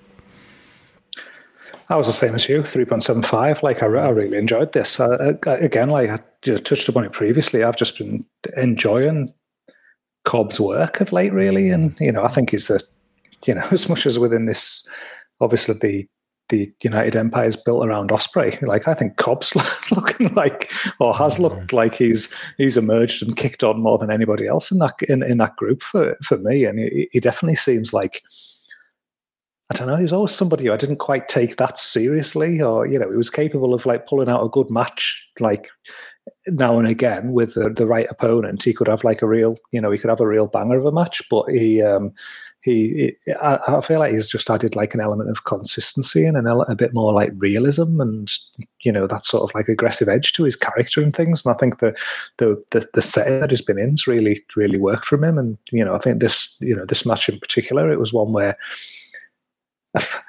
on paper 12 months ago, like I probably wouldn't accept him going like to this level with Ibushi based on the way that he'd been presented in the past compared to the way that Ibushi was. But to me, it felt very credible that he was going to come away from this with the win. And again, I was watching it thinking it wouldn't be bad. It wouldn't feel like wrong for him to be, actually getting like a title shot and challenging at the top end, which again, if you turn around and you said 12 months ago, would I feel like that about Cobb being right at the top of the card in New Japan? I'd have said no. And, it's something I've brought up in the past was the fact that he beat Ospreay in the G1.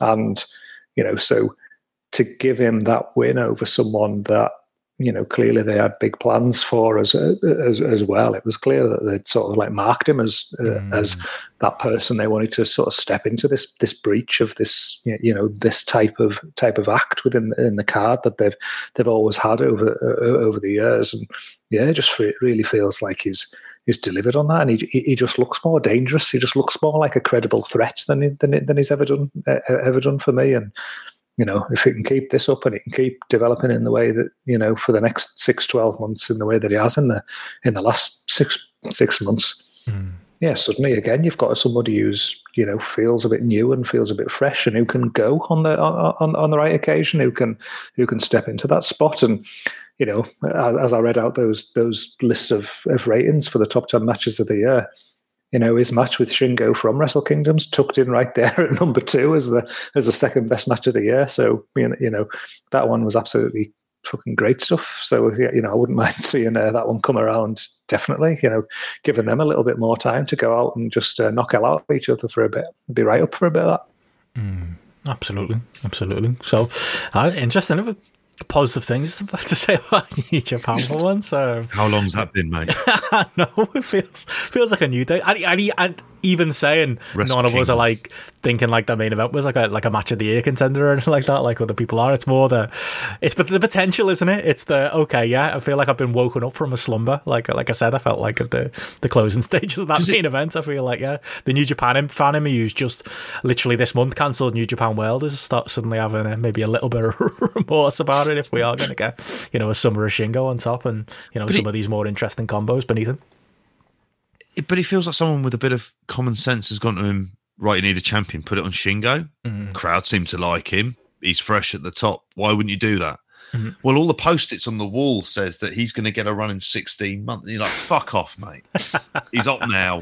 Stop fucking around. Stop listening to fucking Togo because he talks pure shite as well. Like, this is what a grown-up booker would fucking do. He's the hot lad, some fresh matches. He's delivering like the best matches of anyone in the company. Again, sometimes this booking is not fucking rocket science, but the title on the bloke who's good. How wacky is that? Yeah, and go out and have a good match and have a nice clean finish. Lovely stuff. Yeah. Crazy, isn't it? We don't need heat. This isn't meant. Nah, we're going to get dressed up as a fucking goth with the fucking, I don't know, the big bloody scythe on him and the rest of it. We're talking about Tommy End again. Could well be. Wouldn't surprise me. Could also be talking about Matt Cardona. Bring him in. Matt Cardona. Pretend it's John Moxley. Do the same angle again. Paradigm shift on Shingo. Takes off the mask. There's funny in that. But this shit books itself. Did you guys have any thoughts on anything else on this show? Did you see anything else on this show? I'll be honest, I only tuned in for the final 2 matches. Did you watch any of the undercard? I weirdly watched I watched it very late last night. I watched Desperado versus Yo, which I thought again was a good solid match. Like again, it was, what was it, a 5-match show? This like pretty much, which seems pretty crazy, but at least for time concerns, it was all under what 3 hours, which is good. It was a good solid match. Went 3.5 stars on it. They were like kind of each working over each other's legs. They weren't reinventing the wheel. Despy is a good, solid champion who's getting some good face reactions, and it sets up him and Ishimori next, which is okay. I'm fine with that. It doesn't set your world on fire, but given that Hiromu isn't there, and he did appear at the very start, Hiromu doing running around the ring stuff. So there you go. In Shingo one day, we need that on top. Yeah, we do.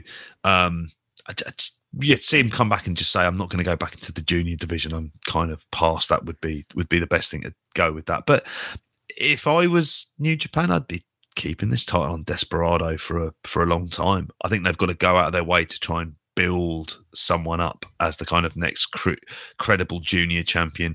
Desperado's been that good hand. I always like him. He when he's in there against good opponents, he'll have good matches. And Yo was fine here, but yeah, keep it on him for a bit. Have this be a title run that means something, like the Shingo one.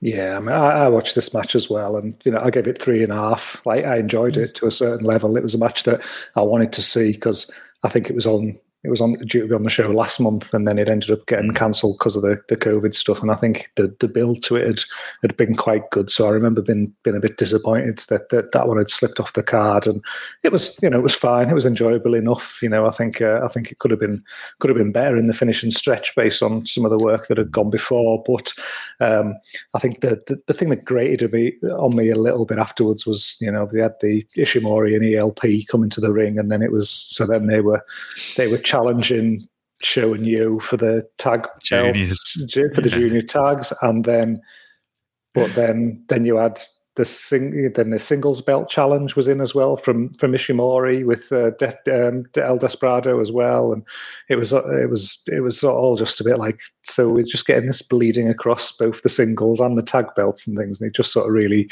made you think, God, this just smacks of that division just needs some more depth. And I know I mentioned it previously when we were talking some other releases, but this division just needs 3 or 4 fresh faces just to mix things up a little bit more. And I know ELP is in there, and there was kind of like a hint of possibly him and Ishimori, potentially having a bit of beef down the line based on Ishimori stepping into this singles title shot. But yeah, I think if we're going to have this where it's just the same guys competing over both belts, then yeah, they really need to do something here to shake that up. Yeah. Well, I would say Leo Rush is coming in at some point, isn't he? He's there. Well, that's going to excite Gareth. I just paused there mid putting my cup of tea down. You're joking? No. You listen to those news updates, mate. You'd have probably heard that. I don't know. I can't remember myself now at this point. Oh well, he'll add some legs to the division. There you go. But yeah, you mentioned that show went less than 3 hours. And speaking of things we want to keep below 3 hours, let's move on to another subject. We have got a lot to get to today, and we probably won't spend. I say every time we have like a Dynamite bit like this, where I always go, and we won't spend much time on Dynamite this week. We'll talk about it more next week. I bet we end up spending an hour on this now, but no, we will genuinely try. And it wasn't this was not an AEW show that deserves that much analysis, but there are parts of it that absolutely do. I don't want to say it was the worst Dynamite of all time, but it felt like one of the most disappointing to me. This week's Dynamite, I just didn't feel like AEW. It just felt. And it felt the worst thing about it is we're coming out of a big pay-per-view where live crowds are back, crowds are going nuts on Dark, Jungle Boy's looking like the biggest star in the world on fucking Elevation, and then, it's like, oh, cool, AEW's back, we're gonna, they're gonna get a proper run at things, and then, the shows are on a Friday, or maybe next week they're on a Saturday, and then the week after that they're on a Friday, and basically June's entirely written off. And this show felt like a write-off, because I mentioned those live loud crowds before. Fuck them, this might as well have been an empty arena show, because fuck me, was it dead on this episode of Dynamite. It was my biggest takeaway at the start of this show, and it just got worse from there, really. It was such a strange feeling show. Maybe it's the fact that they are still insistent on taping Dark and Elevation before the show. I believe that I saw a couple of people saying they were watching Dark and Elevation these last couple of nights, and the crowd was a bit livelier because it was daytime, and they hadn't been kept there as hostages all day. Maybe that's a lesson to learn for the future. And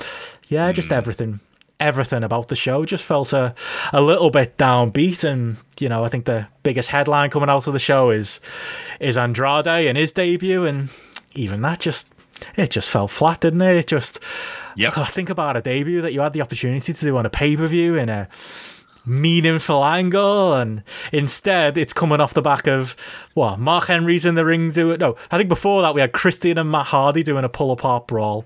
Then we had Mark Henry in the ring doing a promo about how he might wrestle again, and the crowd for their part were lively for that for some reason. Thought that was a great idea. Worrying. And then from him into Vicky Guerrero, who then introduces Andrade, does it in a shitty screaming voice that was past its sell-by date 15 years ago. Nobody can understand what she says, so Andrade got barely... there was no reaction to his name being announced. He came out to no music, and then he kind of stumbled out, and people did react to a point, but again, the tired crowd kind of heard that too. And then he was stood in the ring looking like $1 million, but stood next to what looked like his mum in Vicky Guerrero, and Andrade is like this cool, good-looking young dude, and for some reason he's with Cougar Vicky Guerrero doing a 2005 gimmick. And for me, that angle just summed up this week's Dynamite in that, I feel like they got a lot of things wrong, not much right, and this just didn't feel like the AEW that we all love this week. It just, things just felt wrong this week. Things felt off. This was a hard watch.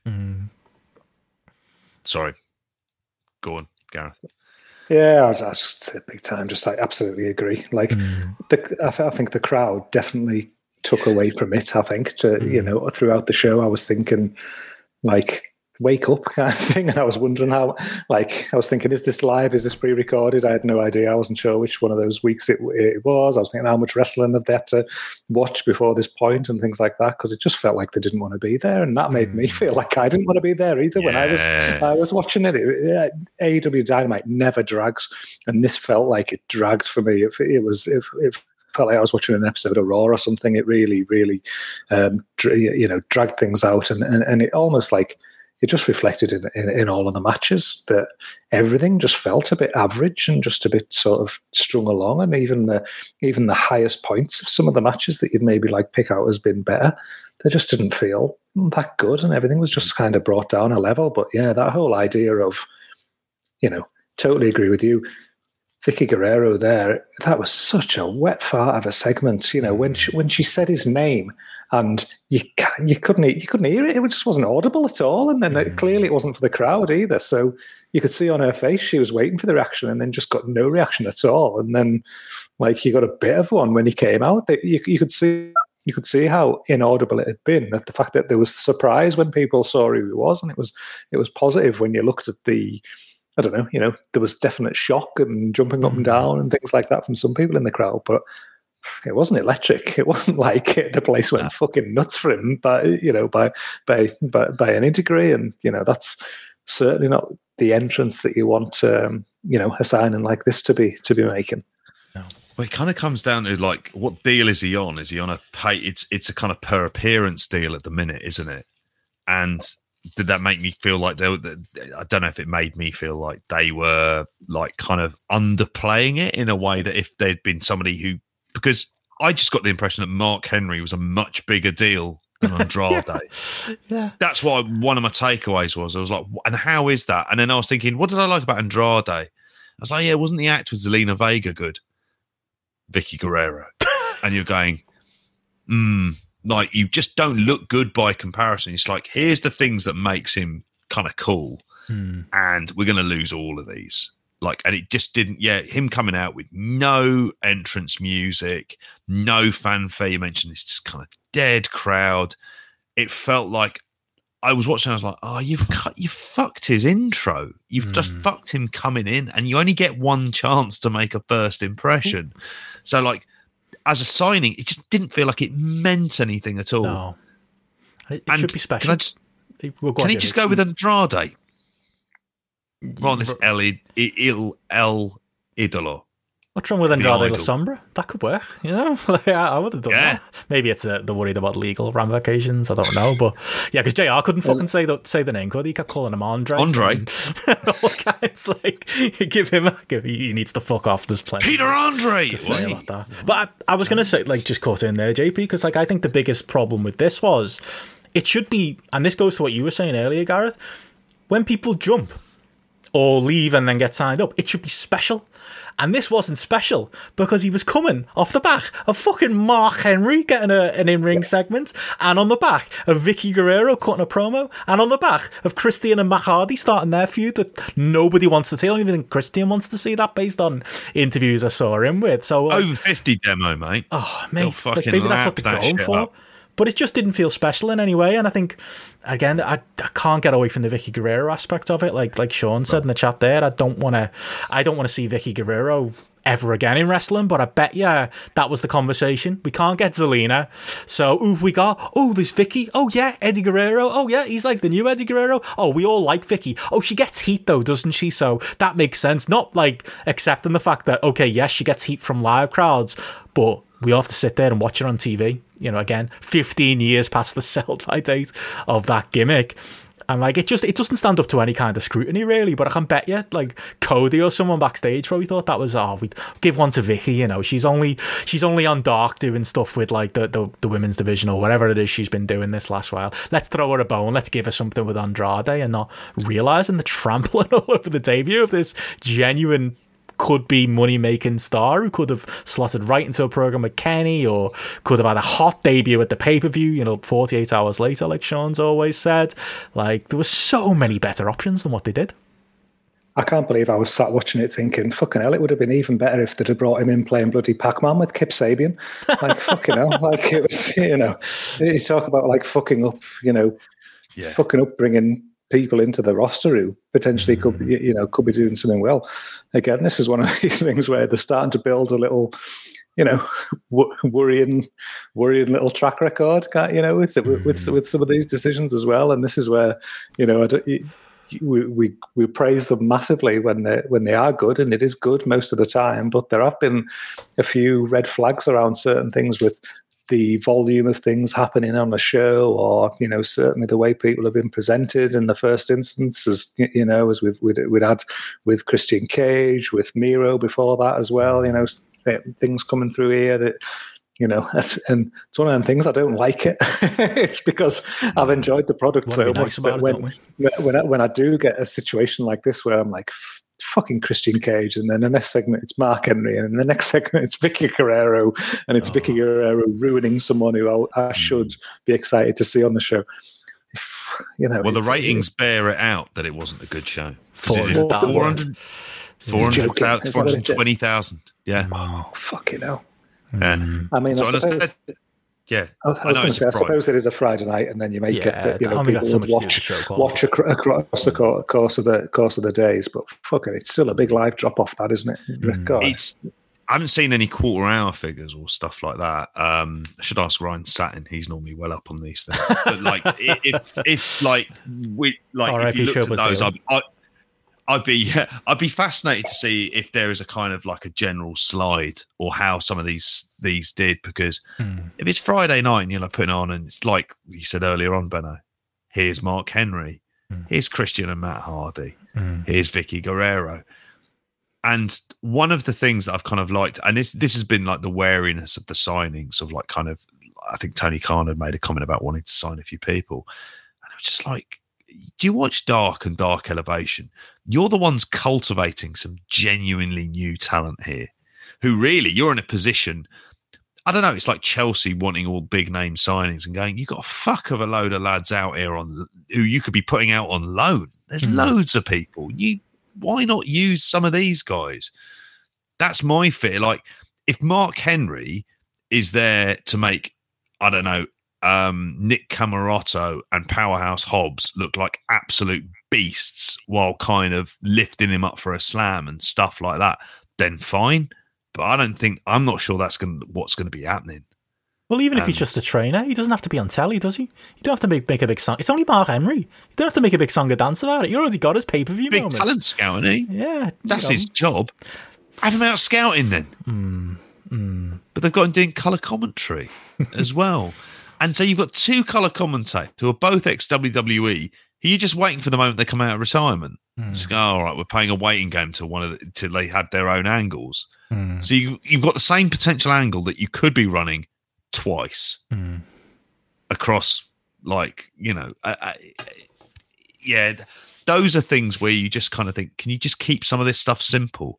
You've got a big enough, we talk about WWE being bloated. You'd argue with the amount of TV that AEW has that they're kind of bloated. Although I know Dark and Dark Elevation are different because it's people on very short term kind of deals being cycled in and out as well. But there's a load of good young people they could really do with just kind of getting behind. And it feels like some of that stuff gets lost. And I don't enjoy watching Dynamite when it's focusing on stuff that's kind of doesn't feel new and fresh. And it felt very TNA. It did. And, I don't think they were the only problems with the show either. Like, I'll be honest, I thought the Britt Baker and Jericho segments were both garbage. Yeah. Like, I hated both of them. They both felt very WWE. I don't agree with people who are like, because I think, a lot of like, and you say this a lot, Gareth, we got to like untrain ourselves from WWE mindset in that, the pay-per-view cycle is over now. So, these guys don't deal with each other, don't feud with each other anymore. But I think you've got to end some of your feuds at your pay-per-view. Like, it feels like everything is carrying on. Like, and especially the Inner Circle stuff. Like, I don't know. Like, I did feel like we were going to go towards Jericho and MJF, and we were going to get that eventually. But for Jericho to come out and cut that promo and just be like, yeah, it's not over. Okay, great, cool. We sat through 2 blood feud ending matches, and turns out there's more to come.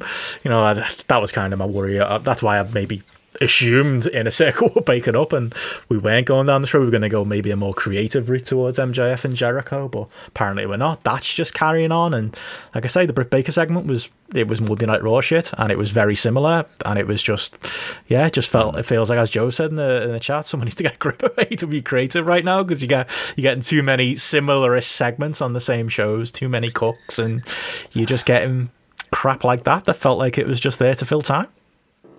What did I miss something? What was the burger thing about? I just didn't get it. It just didn't seem. I think she relevant to me. Have offered to pay for like people for us. I think she did a tweet begging for Mackey's to buy to pay for a celebration food or something like that, and they sent her a load of vouchers. I think it's all based on that. But she's a fucking dentist. Also, imagine if your dentist went, right, I've just given you a couple of fillings, so celebrate. Go and have a couple of fucking Whoppers. Exactly. Well, that's what I was thinking. I was thinking, why is the Britt Baker dentist character promoting burgers? It just didn't seem a logical fit to me in any way. And I was thinking, I must have missed something. There must have been something on Dark Elevation or something. Clearly, it was on Twitter. But like, fucking, I was just left there like dumbfounded as why is there all these burgers, and why is people bothered about burgers? And like, it just seemed totally bizarre to me. Gareth, dentists have changed since our day. All right, no longer do you go in and you've got here's a lollipop. It's like, it's a Big Mac. That's how it works. This does not happen with your kids. My boys would go fucking batshit if that was the case. They'd be all over that stuff. But yeah, it's God no. But yeah, I thought all that stuff was bad. Like, I don't think there's anything really worth picking apart. Like, ordinarily, Young Bucks and Penta and Pac would be, a match that I'd be raving about coming out of a Dynamite. But again, like you said, Gareth, the crowd kind of sort of that not being as exciting as it, could have been in any other circumstance. Anthony Ogogo hit the world's shittest punch on Cody Rhodes. Apparently we're carrying that thing on as well. Like, that was weird, that whole tag situation, because it felt QT Marshall got himself a bit of heat, but I mean, okay, why? Just a weird fucking Dynamite. QT Marshall's taking on Kenny Omega at All Out. You're not following this. Oh, okay, that's where we're going, is it? That's where we're going. That's where we're going.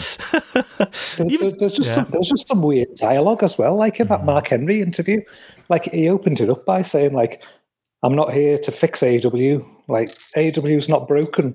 But the way he delivered it made me think, like, are people saying AEW needs fixing? Are people saying AEW's broken? Kind of thing. And like, and it felt like a really negative slant for him to be starting his first interview on the show with, and it was odd. Hogan used to do that stuff in TNA a lot. He'd turn up and go, "Look, I know TNA shit, but I'm here, so it's better now." And you go, what? Is this thing I've been watching for the last few years shit, in your opinion? P.S. Here's the Nasty Boys. Like, my God. Like, just fucking hell. Like, yeah. Like,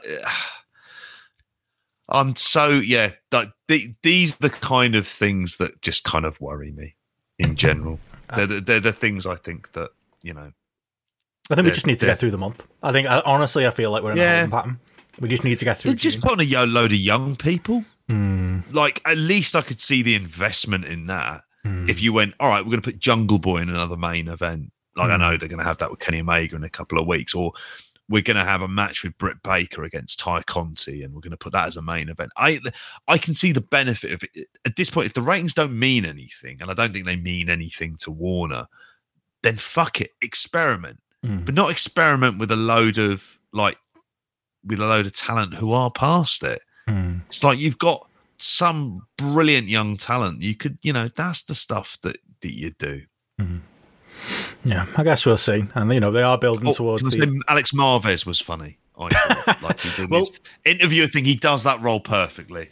Yeah. That's not enough to carry the show, though. I mean, it's not enough to earn him a wage either, in my opinion. But, he's funny the 3 times he turns up on TV. Yeah. Well, on the announcer point, no, we have, before we do move on, how fucking shit was Jim Ross again? Like, get rid of him. Like, he's just go. Like, again, audibly grumpy during that Young Bucks tag. Again, fucking up Andrade's name. Again, just a complete waste of space. Like that, he offers nothing at this point. I'm going to start the trend. #SackJR. It needs to happen. Hashtag sack JR. My God, that's it is odd because like I think I remember like after about a year of AEW being on, it felt like he was kind of like back in the groove a bit. Like he knew sort of the backstory to, you know, all the characters and things, whereas obviously been dropped into various things that you'd seen him on over the years, like New Japan and World of Sport and things like that, where he had no fucking idea who anyone is and he was getting loads of stuff wrong and things, and you thought, like, oh, he's done. But after maybe like a year of AEW, because he knew who everyone was and he was heavily involved and things like that, it felt like he was doing all right. But my God, the last 6 months, he's just gone, hasn't he? And like, you know, at times you're questioning his absolute enthusiasm to be sat there even doing the job, because never mind just like the inaccuracies and things that he's getting wrong, like half the time he just makes it sound like he'd rather be anywhere else than sat, you know, calling some of these matches, and you think, I'd rather be calling what a way to absolutely, you know, what a way to present your products. You've got a guy who, you know, is talking you through it, and he almost sounds like critical and apologetic in at times about some of the stuff that's going on, and you're thinking, like, no, you want you want someone to actually be like calling the moves and sounding excited when big things happen and things like that, not bringing it down, and he's banging to that territory. Awful. I think Graham Norton has more respect for the Eurovision Song Contest than JR does for some of the fucking wrestling on it. Like, his attitude towards it is actively just dismissive. Yeah. Which is, there's no excuse for that. And also, might I add, incredibly fucking unprofessional. Yeah. Given what his job is, which, as with all wrestling commentators, it's not about moves, you're more of a hype man than anything else. But yeah, it's like, watch this. I don't like it, but watch it. Yeah. How's that going to work? Like Sean said there, he only seems to care when it's the big guy, when it's Mox, Kenny, Cody. Yeah, he turns it on to an extent, but it's everything else, you know, he's not really that interested in. Or as Sean says, apart from the women, there is that too. But yeah, he does. Yeah, he just doesn't see. And maybe that's the role, you know, bring him in every now and then for a main event or something, give it that epic feel for the main event, or like WWE started to do with him. I don't know. Don't know what you do other than sack him, which actually is my vote. But yeah, weird week for Dynamite. Move him backstage. Yeah, there you go. Yeah, to the back.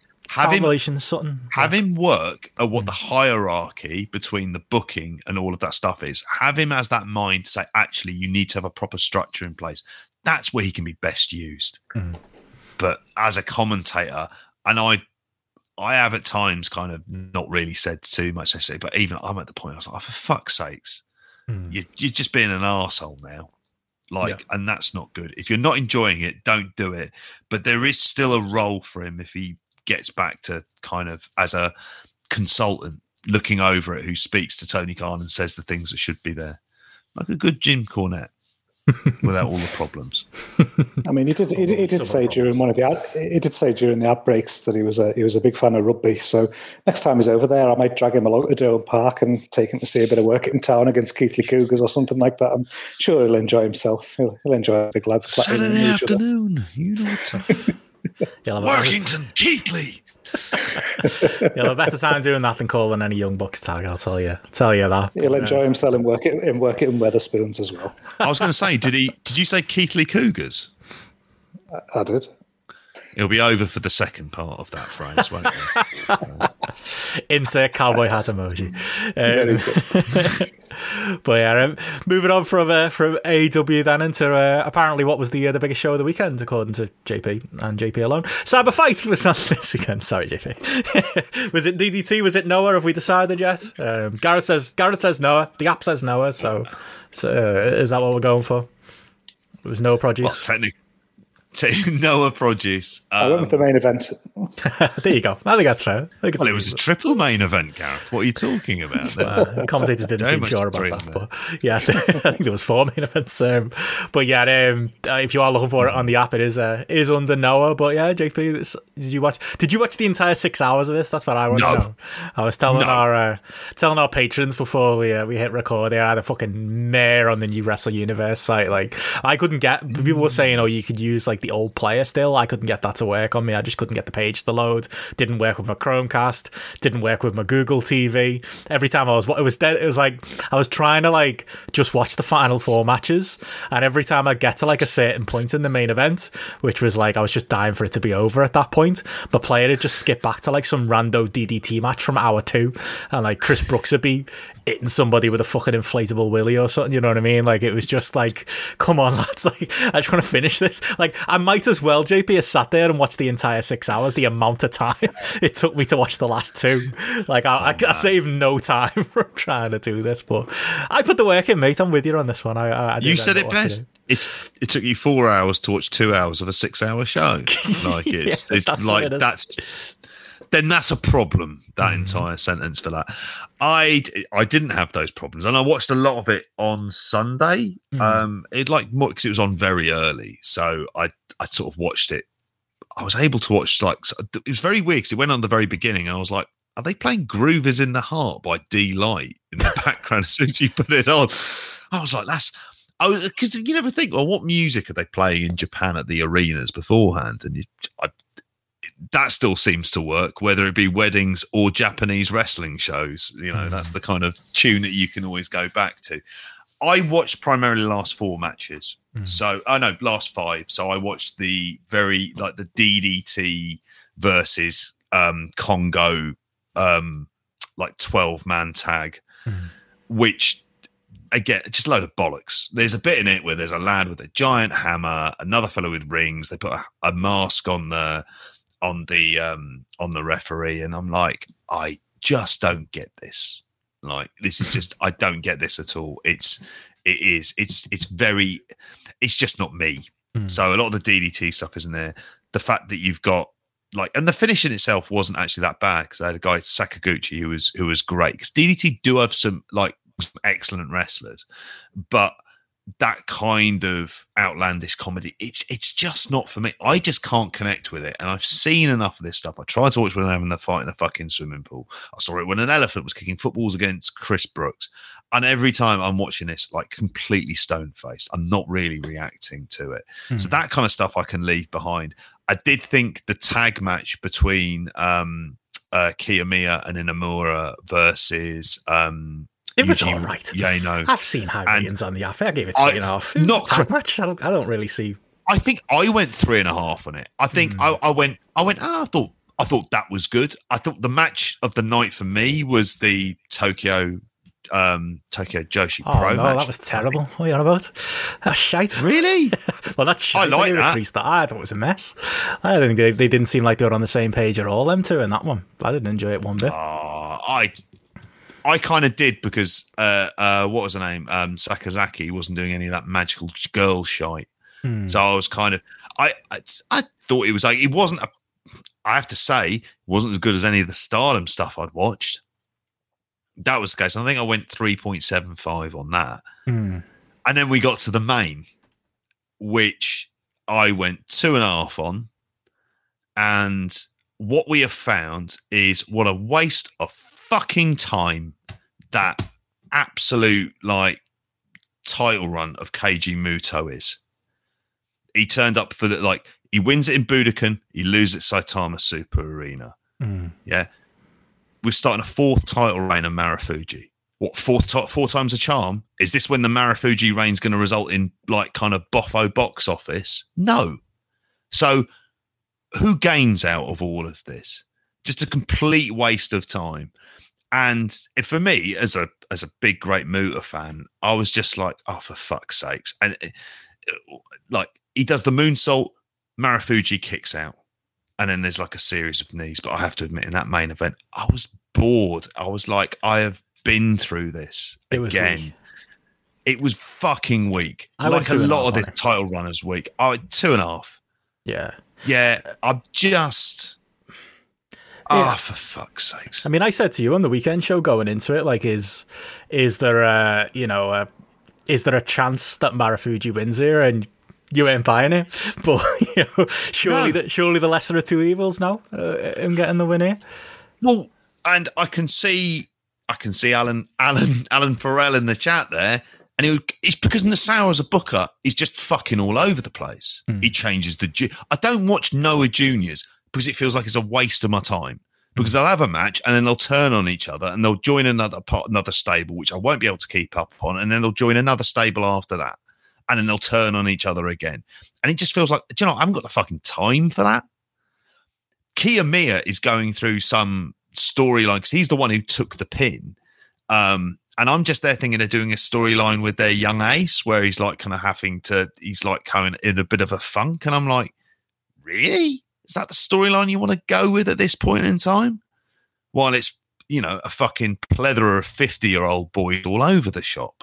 Yeah, like, it was an especially weak match. I thought the mat work was just slow at the start, and then it just it does feel like, you know, Marufuji is just trying to take it easy. It doesn't feel like a fight at any point because he feels like he's going to break Muta, and then Muta literally almost breaks himself. Oh, you know, I did pop for it, but when he hit the moonsault off the top, where like you see those fucking knees bounce off the mat, and you're just like, fucking Christ, mate. Like I know it's like, I suppose he wanted to go out with a bang in his final title defense, but is it fucking worth it? And then the finish kind of came right after that, didn't it? It felt a bit like there was no real finish and stretch in this thing. Marufuji just kind of just beat him, which, you know, considering this is a title reign that's, you know, gotten a few news headlines and stuff, and I suppose should have been, you know, substantive moment, you know, a Marufuji beating him and getting the belt. It didn't hugely feel like it either for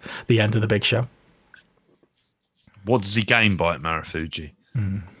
In all of this, that's where I kind of come from. It's like, what's the purpose of this reign now? I know there'll be people saying, well, they did good box office. So it's like, well, this show is not being sold on Muto. It's being sold on, you know, a triumvirate of promotions, all with their own little separate fan base as well. So Muto isn't that. Budokan, like, would they have not, at that point in time, would they have done any more business with Muto on top? It was a heavily restricted crowd of 4,000 in Budokan that they did. So, like, but that was limited due to COVID. So I don't think there's any kind of like necessarily box office defense. Do you know what? Great to put in a promo package before the match, but then you remember you have to watch the match afterwards. Those promo packages are great. And then they end and he comes out and I'm like, oh God, yeah, it's going to be half an hour of this again.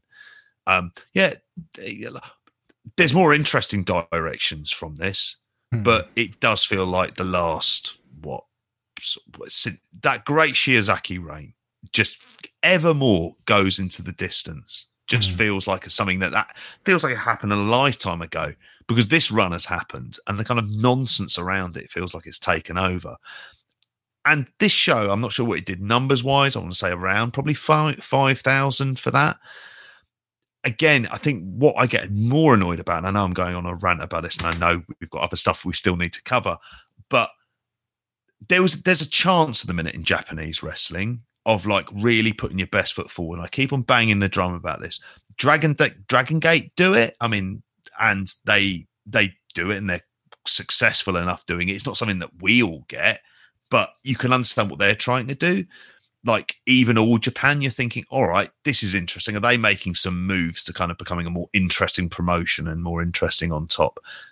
Noah, with great presentation, like kind of English commentary, so it can be seen by everyone. You think, oh, we've got all these young guys. Fuck it, we're going to waste all of the booking for it. It's a massive disappointment, and I don't see like what is a Marufuji reign going to do. Well, you said there before. You said, what does Marufuji gain from this? What does Noah gain from it?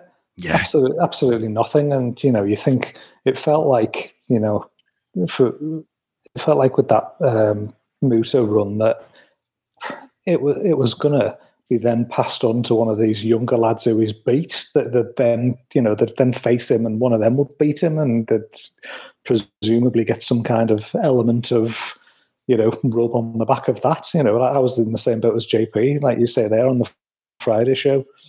Is there any chance that Marufuji wins this? Like I was thinking, no chance. This is, you know, this just felt like another win all the way, working towards him getting beat by a younger guy who could then, you know, take things on to the future. And when I saw this result, I was gobsmacked. I couldn't believe it, and it just seems an odd direction completely. Yeah, you think you'd want to do something, with somebody with a bit more potential for that big Buta loss, if you're going to do this and you're going to make us sit through those matches, and we've watched the majority of this reign, haven't we, and talked about it on the podcast, you want it to pay off a bit better. I mean, Alan saying in the chat there that, Cyber Fight as a whole got, really big positive coverage in Japan for all he's seen. This was maybe more of a brand exercise, if anything. Like, I would say, while the Noah stuff left me with a bad taste in my mouth at the end of the night, I did really enjoy a rag on DDT, but is it Hiroshima and Jun Akiyama in the semi-main event? I thought that was a really good match. Like, I gave that 4 stars on Grapple. Like, that for me, like, that felt like it was just a good, like, Jun Akiyama is like the killer trying to get the chokes, and as a great like underdog, Hiroshima kind of coming back and hitting reverse ranas and hitting like more flashy stuff and trying to stay in the match. Like, I really bought on that one in like the closing sequences. I'm looking at Grapple, and it isn't the match of the night as far as Grapple users go. I think the Grapple users seem to prefer the tag we mentioned before in the Tokyo Joshi Pro match that we can maybe mention again in a minute, that seemed to get higher votes than this. But this for me was the peak of the night as far as like a match goes, and as far as drama a match goes. Like, they really pulled me into this one, into a show that to that point I wasn't really enjoying. Do you know what? I'm looking at my notes. I'm struggling to think of too much on there. I don't know whether or not I was particularly busy at that point in time on the Sunday morning when I'm watching it. I think I went 3.5 on it. Am I carrying the fucking... Oh, you bollocks. Or you can do for one. You can carry Noah. I didn't even want to talk about this. I put down on it, it's fine, but also Akiyama for like 52 is pretty incredible. And Muto's not that much older. And look how fucked he is by comparison. Oh, yeah. And I have faith that Akiyama, ultimately, I think he beat Yano for the title before, for the KOD title, so whether it's Takeshita that it goes back to. I have more faith that Akiyama's going to kind of do this the proper way, whereas the way that Muta did it is for himself and a 2-year contract with Cyber Fight. And... yeah, no, that was for me like definitely a positive, like something you could maybe say, it felt like a big fight. It felt like something that could have gone on last and been a more of a logical, just enjoyable match. But no, I thought that was really strong. And yeah, as far as like I say, I didn't have much in the way of much positive otherwise. I've seen the Grapple ratings and they are particularly high, but like I said before, the Tokyo Joshi Pro match to me was just it was messy, and it was like two strangers in a match together. That's how it came across to me. Just didn't felt like enjoyed it at the time. I don't know. I've seen high ratings for it. I've seen like there was a couple of kicks that was just proper fucking horrible, I thought, but in a kind of good way. Yeah, I don't know. I just felt like there were a couple of moments in the match, especially where they looked like they'd lost their place. But it's not a promotion I'm into, and not like a feud or a match or a or two particular wrestlers that I'm hugely into. So I suppose parachuting in on an offer show like this maybe isn't the best way to do it. And like I say, the tag match with Kitamiya and Inamura, that one was that's got particularly good Grapple ratings, hasn't it, Gareth? Like that's the one that I think is that trending as the match of the night for the show. Yeah, it's bang on level with the Tokyo Joshi Pro match. They're both at like 4.08. So. They're level for the match of the night there. So how many ratings? Just that's like 48 on both of them. So just a touch ahead of that Akiyama match. That's at like 3.85. But yeah, I mean, I saw some big scores going in for that when it was first put on the app. The Tokyo Joshi Pro match was, I saw some, 4.75s and a couple of 5s, I think, going for that like quite early on. So I was thinking, that's something that's must see. But listen to Benno. Well, maybe not the best example, but you'll be happy to know that I think their Wrestle Peter Pan show, they're doing a 2-ring exploding ring match or something like that. Yeah, so they're doing that coming up. I think they're doing much more cross promotional stuff. it's very hard to see Jun Akiyama not ending up in Noah in some way, shape, or form. It seems very odd that he's in DDT and not Noah. But then they did have him have some exchanges with Kiyomiya as well. I think that's a way to go for them, isn't it? But the issue is the booker. I think of that I'd feel very confident in saying that's the problem with Noah at the moment. Yeah, for sure. But yeah, like I say, it sounds like fair amount of people at least gave it a go as far as getting ratings in on the app. And like Alan said, if it's done good publicity in Japan and the write-ups are positive, then who are we to say? Good business.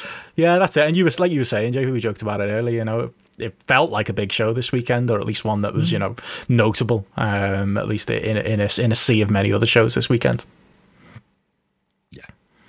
It was definitely one of the more notable ones, and just sort of interesting because that and Dominion probably have same kind of attendance figures as well. So. Fair enough. Well, moving on then, we've just got the small matter of a couple of documentaries to talk about that we've seen. And Gareth, I think this evening, in fact, we managed to talk you into watching the Bret Hart documentary on A&E, and I've only got one place to start here, mate. I don't know if you saw my tweet earlier, but what I really want to know is what you thought of one talking head, Drew McIntyre, turning up in it. I thought that would particularly please you for that. Comparing his suplex to Bret, and every time I watch Drew, every time I see him do a suplex, I think Bret Hart. It's the first thing that I think of every time I see him. There's just so many parallels there between the two. I thought it was fairly accurate of Drew to put himself on that same pedestal as good old Bret in terms of ring work, but. Oh, what a fucking documentary this was. Loved it, obviously.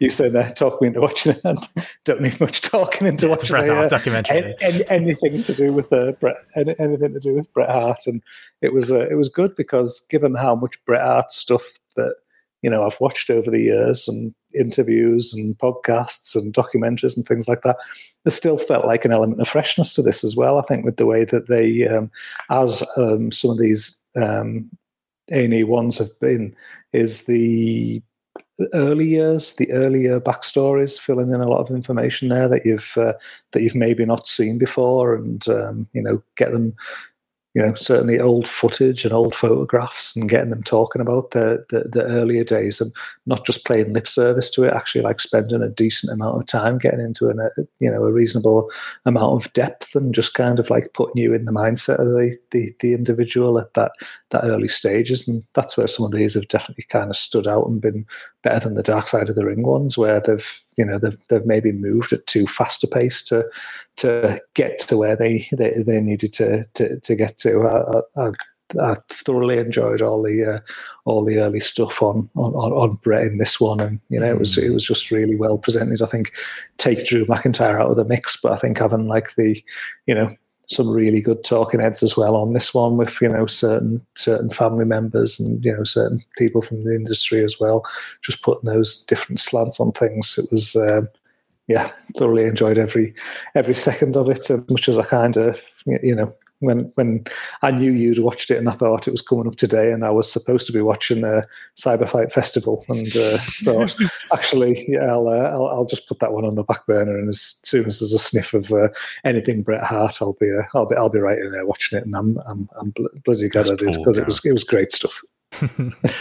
You should be putting Cyber Fight ahead of your son and Bret Hart. That's well, to be fair, that was the other point. I thought, well, I'll get Bret watched, and then I'll tell the lad I'm not taking him to football training tonight, so I can sneak in 4 Cyber Fight matches. But the hangdog look on his face when I told him that I wasn't going to take him to football training, the family instincts kicked in, and I went with Alex's football over a 2.5-star Muta match. No, yeah, if you were going to pick one of either, like this would have been the one. Like, I was surprised how much I enjoyed it, because it is it is kind of like a well-told story. We all know everything about Bret. You know they're going to cover, the obvious stuff. Oh, he was in a tag team with Jim Neidhart, and then he was a singles guy, and then, he was too small, but all the steroid guys are gone, and then, and then Montreal happened, and then he went to WCW, and then Owen died. Fuck off. What's this Montreal thing? Tell me, in detail. You know what? They didn't spend too much time on it, though. It didn't outstay its welcome on it either. It just felt fresh, and I mean, to a broader conversation about these documentary pieces, like, I think it was easy to sneer at A&E early on and go, they're just going to tell the WWE side of history. And there's elements of that, when you got Bruce Pritchard in the room, that's going to happen. And you got Vince McMahon unchallenged, going on about, they just had to take the belt off Bret. That is always going to be an issue. But overall, I think the A&E crew have done a bang-up job with these documentaries, and I think they offer something fresh. We're going to get in, I did actually catch up on the Ultimate Warrior Dark Side of the Ring that we've not talked about yet, and I thought the A&E piece blew that out the water. As far as having shit, wasn't it? Yeah, it was terrible. I mean, but as far as having like fresh cover, fresh like episodes, a fresh angle on it, and fresh material, and interesting talking heads, it was similar to this Bret one in that they did manage to put a new spin on like an old story, and to stick to the Bret one, like I really thought like this was the most Bret Hart has come across human to me in a long time. Like you actually got to, I felt like I knew him a bit better out of watching this, because how many bitter Bret Hart, transcripts of interviews have you read or heard, or he'll outright say himself, he's a man who's clearly got a lot of hang-ups to do with the wrestling business. But I watched this and I was like, it was emotional in positive and negative ways. It was emotional in that, you got to see Bret be happy in moments, like even like in the old days when he's drawing his little cartoons and they go back and make him show them to camera, and he's almost giddy showing off his like drawing of like a big fat Hulk Hogan and a doofus looking Goldberg, and all these great like doodles he's done of like Andre the Giant and stuff like that. Like somebody needs to sell that, by the way. Like we need an ebook of Bret Hart's cartoons over the years, because they're fucking great stuff. But he's like showing them to the camera. There are a load of them of like him stabbing a Vince McMahon voodoo doll and stuff like that. I can imagine. They didn't show them on camera this time. No, it was all happy memories this time. But like he genuinely had a smile on his face during that bit. He seemed happy when he was showing like his student film that he did before he got into wrestling. And then even the bits at the end where it was sad, where like he's talking about Owen dying and he's talking about his parents dying, and you're getting genuine emotion out of Bret. It just felt like a side of Bret we haven't seen in a long time. And you get the happy ending of him with his new wife, his very young new wife, and his she's in her 30s. Don't worry, he hasn't gone full Brit Res, but it's still a bit of an age gap. But he's like, he just seems genuinely happy in his life, and he's got this nice little new generation of hearts around him. So you get all of those moments, and it just felt like we got a bit of a peek into who Bret Hart is as a person now, rather than maybe this bitter caricature he's kind of felt like a little bit in the wrestling media these last 10-15 years. It sounds absolutely fascinating. I'm kind of gutted I haven't seen it in prep for this, but this is something I definitely want to catch up on. But in terms of the A&E documentaries, it's the guy ultimately who was behind the 30 for 30 Flair one.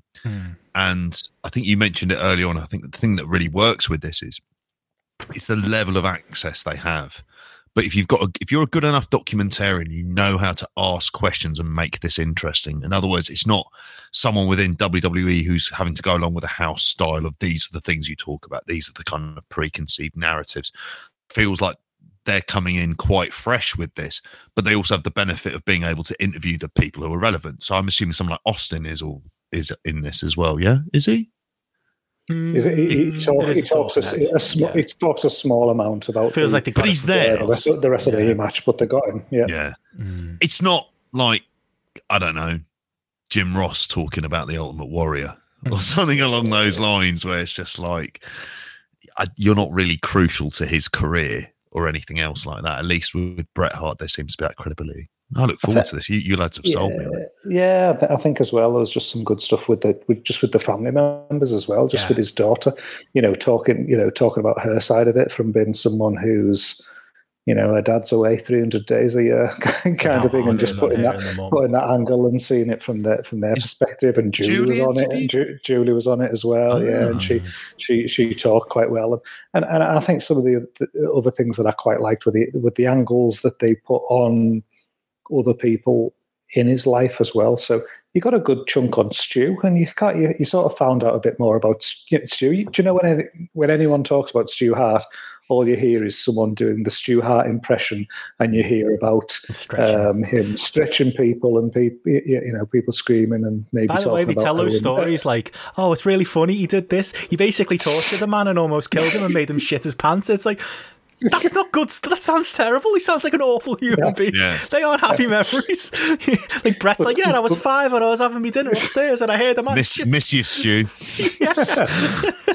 But they did go beyond that. I think that was one of the ticks in the box for me, was that you found out a bit more about younger Stu Hart, and you found out a bit more about Helen Hart and things like that, and sufficient detail about the running of Stampede and things like that. And equally, just when they touched on things like Owen and stuff like that, it became a little featured point, but it didn't overwhelm it in any way. It was something that they went into sufficient depth on Owen and showing childhood photos of him and things like that and stuff that was all, interesting new stuff to see as well. And, I think we talked last time, JP, about the differences between the two Ultimate Warrior documentaries, and this one definitely sort of felt like it sat in a similar camp to me, where it was that front end element where you just found out more detail, and you almost got closer to the individual because you found out a little bit more about what made them tick and things. And then I think, as Benno's saying there, about the things where you saw Brett with a smile on his face doing his paintings and, different elements that he was going back to from his childhood, that he was, his film that he'd made and things that he was like fondly remembering and things like that. It just brought you just closer to the individual. And then obviously he's having his little digs here and there and things. Of course. Good lad. He shows his Goldberg Hogan picture and he's like, yeah, 2 of my favourites, kind of thing. just a little one. Brett's going to Brett, isn't he, at this point? There, but I want him to be doing that, and I just came away from it just feeling like, I don't know, as a big Bret Hart fan, sometimes I worry about, like, you see these things and you think, oh, you just don't want him to just be this man who's just suffering in this well of bitterness and pity and things like that, and looking back on his career with regret and things about how things ended. Whereas I think it painted a picture towards the end of he was someone who was almost like at peace with life, and he was kind of like enjoying himself and, with his family and with his new wife. And, he's got a 30-year-old wife. No wonder he's feeling all right these days. But yeah, definitely recommend anyone. Or he could have a heart attack. You don't know how these things work.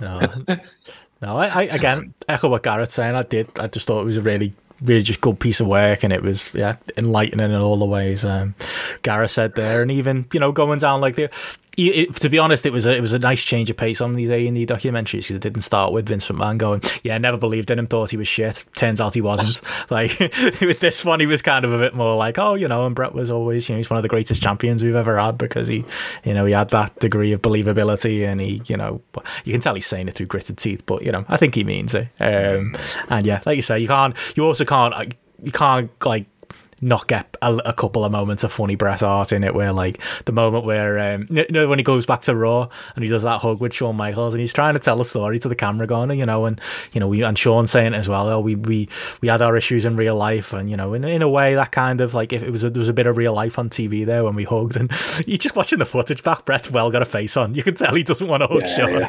Like Shawn's trying to shake his hand and go, it's all on the bridge, and Bret's got like his Bret Hart smirk, like grudges don't die easy with Bret. So he's Bret is right, slightly patting him on the back.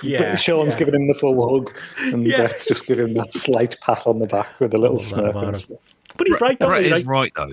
Well, he says that about like Michaels, Vince, Hogan, Goldberg, Vince. It's not like he's been wrong. How shit WCW was and the state of that. He's not wrong. I mean, he's a man who's allowed himself like at that point in time in his career, to allow himself not to get fucked over necessarily, but he was always very much that kind of stoicism about what is right for the business. And that kind of stuff, ultimately, like, you need to be at that level. It just proves you need to be playing a political game, which is the kind of thing that clearly I just don't think he was ever set up really to do.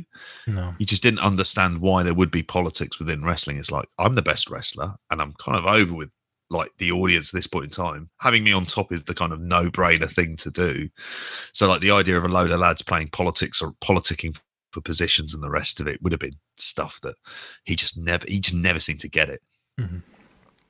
I mean, switching over to Dark Side of the Ring, and cheers, mate. Well, I'll mention the Warrior one a little bit because we didn't really get to properly talk, or at least on the actual podcast section. But like that Warrior one, just I think it suffered a lot from. It's saying if the A&E one didn't exist, I think we would have went, that was a B episode of the Dark Side of the Ring. It was all right. But I think because the A&E one existed and it had all that extra fan footage of, like, Warrior doing that apology, and, it had lots more about the relationship with Vince. And like you said there, Gareth, about Brett, it was like we got to know Warrior the human a little bit more. Like, that was a really good piece of work, especially in hindsight. I think even watching it, even talking about it, we're like, oh, it was great. Imagine what Dark Side of the Ring are going to do. And then we found out Dark Side of the Ring, it was just, it was a bit of a burial, really, wasn't it? I think it was a bit heavy. It wasn't particularly fair, to be honest. I felt like a lot of the talking heads were just taking shots again. Your Jim Rosses and your Jim Cornettes and that. There was a lot of stuff in there. It was like, okay, yeah, you didn't like him. Okay, can't get it. You didn't think he was good. Okay, we get it. Like, surely there's more to this story. In fact, we know there's more to this story because we saw the A&E episode about him. And yeah, it just felt a bit one note, really. And a bit like, maybe the fact that they couldn't get talking head stuff with his not current wife, but his wife at the time he passed. Maybe the fact that they didn't have access to that, maybe that changed things a little bit. I suppose they went a little bit harder on the horrible things Warrior said in the speaking engagement stuff, although I don't think they had much more than the A&E doc had, even from that point of view. It was just for me, just a bit one note. And I know it's Dark Side of the Ring, but I don't think it.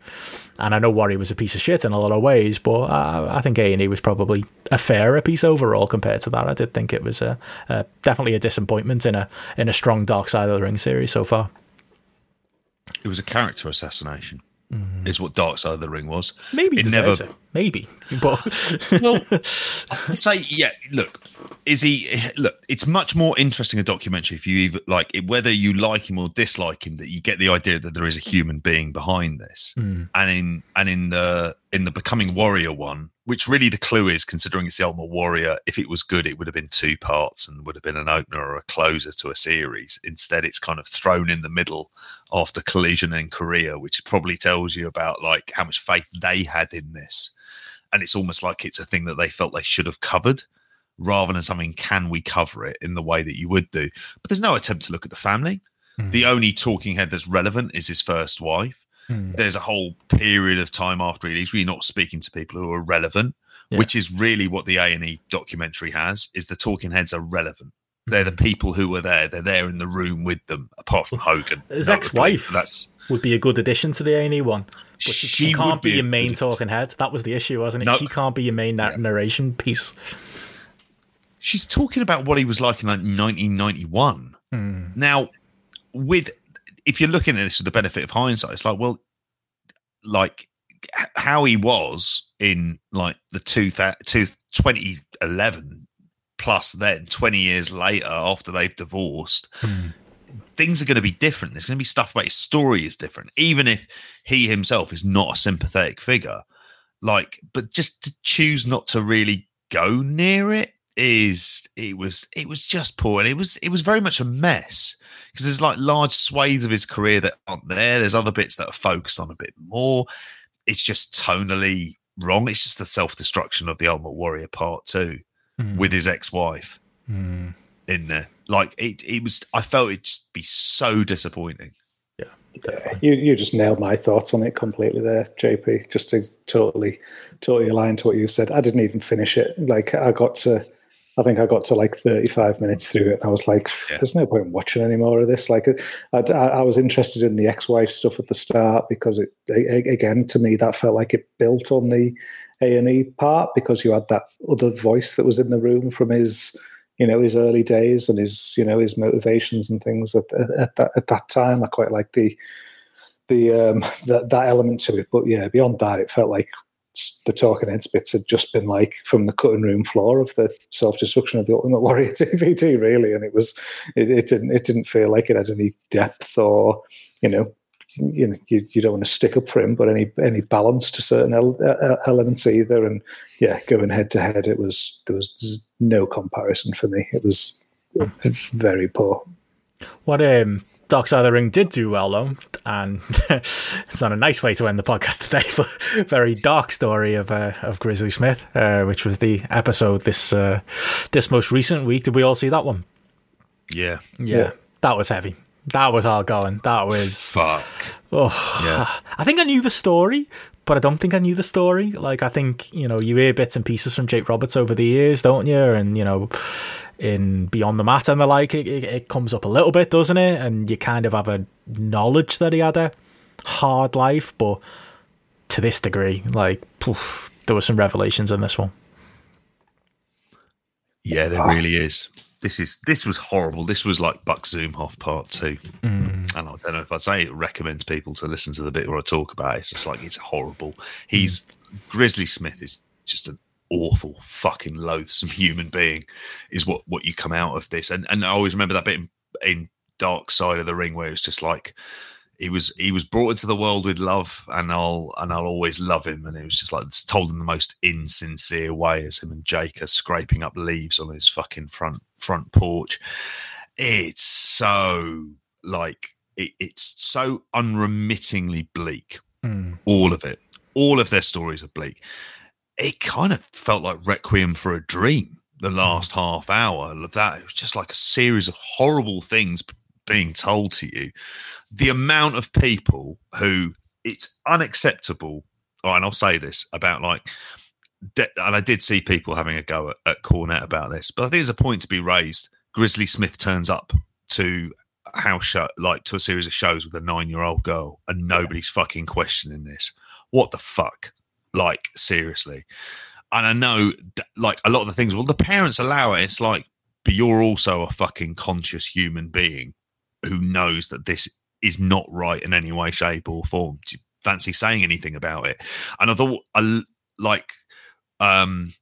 his sister, Rockin' Robin, like, she comes across as like really good, and like the way that she ends up like sort of standing up to him when he turns up with the 9-year-old of just going, no, can't do this. And it's, yeah, absolutely fucking, this is the bleakest episode they've done. And that's saying something, but this one is, because there's nothing in, like, it's not a fun watch. It's a better documentary than the Warrior one. Oh, 100%. But there's no happy ending here. They're all still estranged. Sam Houston is a mess. Like, just even looking at him now, he looks like someone who is like in the midst of like dealing with a serious alcohol issue as well. And like, it's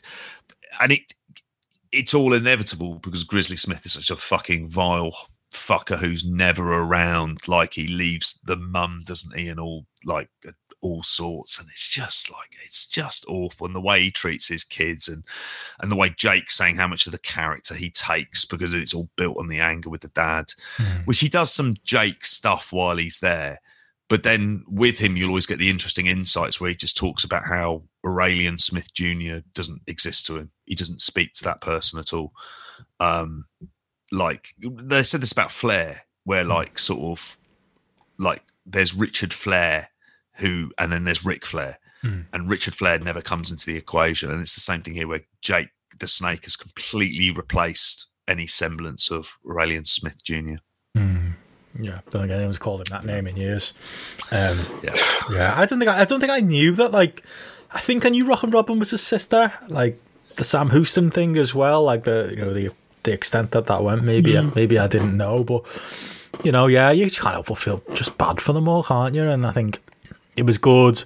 in that they sourced them all and got them all on camera, including, you know, the son who didn't turn into be a wrestler. I thought he was extremely valuable on there, to offer like that, you know, that outsider perspective. And you could watch something like this, couldn't you, and go, oh, it's Jake the Snake telling stories again. And like, I even like, you know, it's a horrible subject to talk about, but you know, the stuff about Jake being abused by his stepmom, and you had Rockin' Robin kind of going, well, you know, I don't believe it, but, you know, I could imagine, you know, my dad might have put her up to it, and maybe it is true. And it was like, you kind of got that full spectrum. They just came across as people I just almost, I'm not a religious person, but you want to pray for, don't you? Just like, oh, what a horrible time they had. I'm glad now that he's dead, they're willing to openly talk about this stuff, maybe. And even, you know, Jake, as much as he's a pro wrestler and he's in promo mode at times, you know, being able to say, you know, hopefully somebody out there can get a lesson from watching something like this. Yeah, I think it was the balance. I think by having, like you say, having those different people, so it wasn't just Jake telling his stories. I think having those other family members, and I thought the brother, the non-wrestler brother, was the like the star of the show almost for me. And you know, just the perspective he put on it and things, and I thought it really added to it. I think that again, it was things that I think I was aware of the most of it, and like, I ended up watching it with Sarah, and she was at the end. She was like, "Did you know all this kind of thing?" And I was like, "I think I knew like 95% of it." And you know, I think it was, but it was one of those where I think again it was stripped back to. This was one of the instances where Dark Side of the Ring did manage to strip it back to that human level, and I think seeing the brother talk, seeing Rockin' Robin talk about it, and I think it was interesting. Where, you know, JP saying there about, you know, there is no happy ending to this story, and you kind of half expected that it was going to end with all the family together round the table or something, and showing that kind of coming together at the end.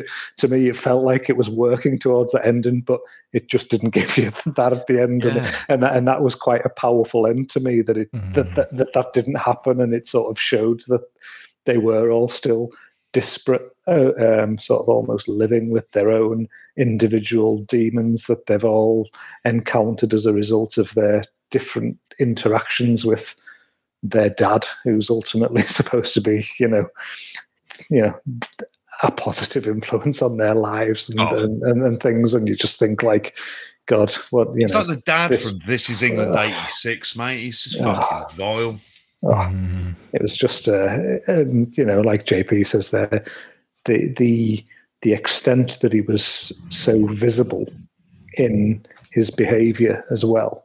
The fact that this is just left to go on. It's got so many parallels with other things that we've seen in the, you know, come to light in the past, you know, 18 months as well. That, you know, different, you know, people aren't going to say things when it's the person in a position of power or something like that who is, you know, who's the one who's, you know, behaving in this sort of way. And God, there's so many people who, you know, clearly have got what happened to, like, you know, those family members, or that 9-year-old girl who's bringing around to give her fucking daiquiris. That, you know, there's people there with plenty on their conscience for stuff like that. Yeah, I think it just speaks to maybe the culture of silence at the time. But again, that rings bells as well, doesn't it? But no, I would say a worthwhile watch. You know, if it sounds too heavy, you know, and it is heavy, it might be the reason we watched it. It's one of the last things we're going to talk about. But, you know, I think it's worthwhile as a documentary. It's a worthwhile story knowing. But yeah, definitely the darkest of the Dark Side of the Ring episodes so far. God, I almost don't want to leave it there. Is there anything else you guys want to talk about? Seen anything else? I've seen other stuff. I feel like I should give MCW a kind of proper go through because there's stuff on the card for that. So I might leave that for next week, which actually is a little bit quieter as well, isn't it? Because I think it's only NXT TakeOver. But then I think we thought this week might be, you know, there'll be a couple of shows, but fuck me. I want to mention a match that I'd like people to go out and watch that I did end up watching all of very, very quickly. Impact, TJP versus Josh Alexander. I went 4.25 on this. It was an hour-long match. They did the interesting thing of having it on before the Impact, I think they call it, their YouTube show. That was a good idea. And then and then it went into the last 8 minutes of it, went on to the start of Impact, and then TJP, like, he was one down, like it was like a quick roll up after like 20 minutes, and then they had what was it? Like a flash roll up with like 2 seconds to go, and then they had like a couple of minutes extra time. And do you know what? For an hour-long match, these can be very hard going. And what's very weird about it is when it would hit the ad breaks on the match early on, like it was like, because they had that on throughout the crowd, all the crowd noise went, so it was just them in an empty room in Skyway Studios. Which then they had wrestlers come out to ringside kind of slowly on throughout it. But repeating stuff that we've already said, like Josh Alexander is fucking, he's really good. And if there's one, like we mentioned Ace Austin before, if you're getting behind someone else and there's a shorter time frame with Josh Alexander, Ace Austin is very young still, but he's someone to go with. Because, like, and it'll be interesting to see how he reacts in front of fans. And I think for Slammiversary, they've got fans in that venue. So I don't imagine it'll be more than a couple of hundred. But yeah, it wasn't a match where, like, and TJP, I know people don't particularly like his opinions. He's a fucking excellent wrestler. And he is like the kind of great hand that you want around that company, because matches like this are the things that are going to kind of make them stand out. It wasn't wrestled as a kind of flyer match. It was, a lot of it was ground based, a lot of counters to it. There was like kind of, you know, both men were kind of being heelish at various points, which makes sense in an hour-long match for this as well. Real battling in the submissions. And it was an experiment, I would say. And it may not mean anything and it may not be particularly successful. I like the idea of it. And I also think it's good for the CV of Josh Alexander to have a good hour-long match to go to and say, I can do an hour-long match. I get why people wouldn't go out and watch it. But I would say if you do and you've got an hour to kill, have a watch of this. Because like for me, it was like the best match I saw all week. It's tracking well on the app as well. Like it's currently averaging at like 4.11, which again for a TV match is, you know, really high. And it's, you know, if you're looking to, you know, I think I put that graphic up there a couple of weeks ago, and it was showing like the best TV matches since Dynamite started. So it was sort of the best TV matches for the last 2.5 years. Like looking at this would be like sneaking into the top 15 for, you know, best TV matches that have been done in that time period as well. So again, clearly the people who have watched it are, you know, putting it in that top end category as well. So clearly worth a watch. There you go. Nice positive to end on. Match to recommend rather than a really depressing documentary. No, I do like the way they did that. That like I can't see myself ever going and watching the full hour. I've seen it. It's been uploaded with no commercial interruption. I mean, I haven't got the time or patience for that. But I wouldn't mind seeing at least like the Impact portion of it and maybe a bit of the YouTube portion. You'd be amazed. That was the reason I watched it, because I saw for some reason I was up. And I saw the start of it, and it's only the last 8 minutes of the match. And I know the first thing I thought was, have these guys wrestled 52 minutes up to this point? Because they're moving at a hell of a pace. It never lets up.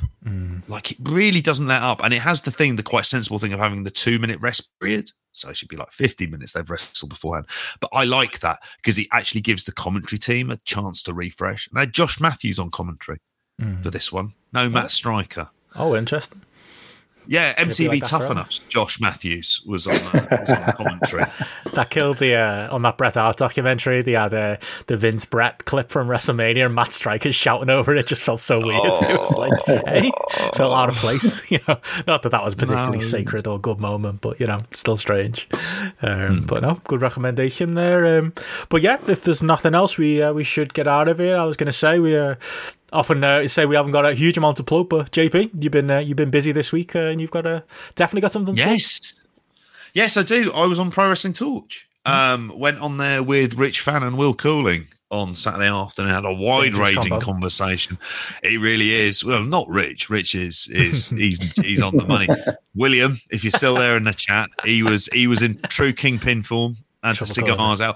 Really good sort of wide-ranging conversation about loads of stuff other than wrestling, which is always good with Rich. Although we didn't talk Arsenal, which is pretty incredible for me and Rich not to do that. We spoke a good few things about wrestling, but also a lot of non-wrestling stuff as well. So we were speaking about the kind of racism row in cricket, which I know you two are completely clued up on what's been going on there. As soon as I said the word cricket, you both switched off. So yeah, have a listen to that on PW Torch. Obviously, as well, if you haven't subscribed to the Patreon, patreon.com/grapple. Nearly fucked up the email, the website address. God, I'm all over the shop here. I'm tired, mate. I've been working long fucking hours, and I'm up at 6 a.m. tomorrow to do it all over again. There we are. I thought I had a power cut again then. Yeah. Mate, a power cut's gone here in the head. That's where I am. But yeah, go patreon.com/grapple. The Missed Opportunity show, really, really good fun. Have a listen to that. You'll have a daily update from me tomorrow morning. So what's going to happen in the next 6 hours will be probably not very interesting, and I'll have to try and drag it out to at least 5 minutes or so of content. But there we are. We appreciate you, JP. Gareth, anything you want to plug? Yeah, download the app. There you go. That's how you should do it. Well, I'll be on BWE on Thursday. If anyone's desperate for my hot progress takes, I will be watching that in the 2 hours before the show starts. So yeah, you can look forward to that on Post Wrestling. We got Andy Ogden. It should be a fun time. Talk all the Brit news and the like. Like I say, I'll be on Music of the Mat next week with Andrew to talk CM Punk themes. So look forward to that as well. But other than that, yeah, as JP said over on the Patreon, we'll have a ECW One Night Stand review coming out later this week, and yeah, we'll be back for Spotlight next week. But yeah, that's it for us for another show. We'll see you again then. Bye. Bye.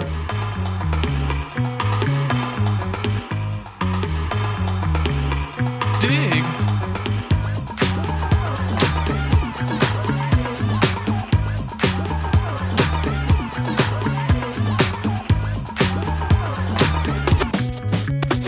The chills that you spill up my back keep me filled with satisfaction when we're done. Satisfaction of what's to come. I couldn't ask for another. No, I couldn't ask for another. That's right. Your groove, I do deeply dig. No walls, only the... This week on Patreon. Speaking of one we were all watching, and one your other one, JP, that none of us got, and I'm shocked that I haven't. I was so close. I'm shocked Gareth hasn't, but I think we're lucky we've relied on JP for this one, Gareth, because I've got plenty to say about it otherwise. So if it makes the final top 5 at the end, don't be shocked. CM Punk 2011, Summer of Punk. JP, did you expect to be the point man on this one? No, not at all.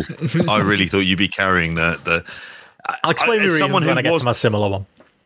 Yeah, like this one was at this period of time. I think Punk again felt like the only really interesting thing in the promotion. 100%.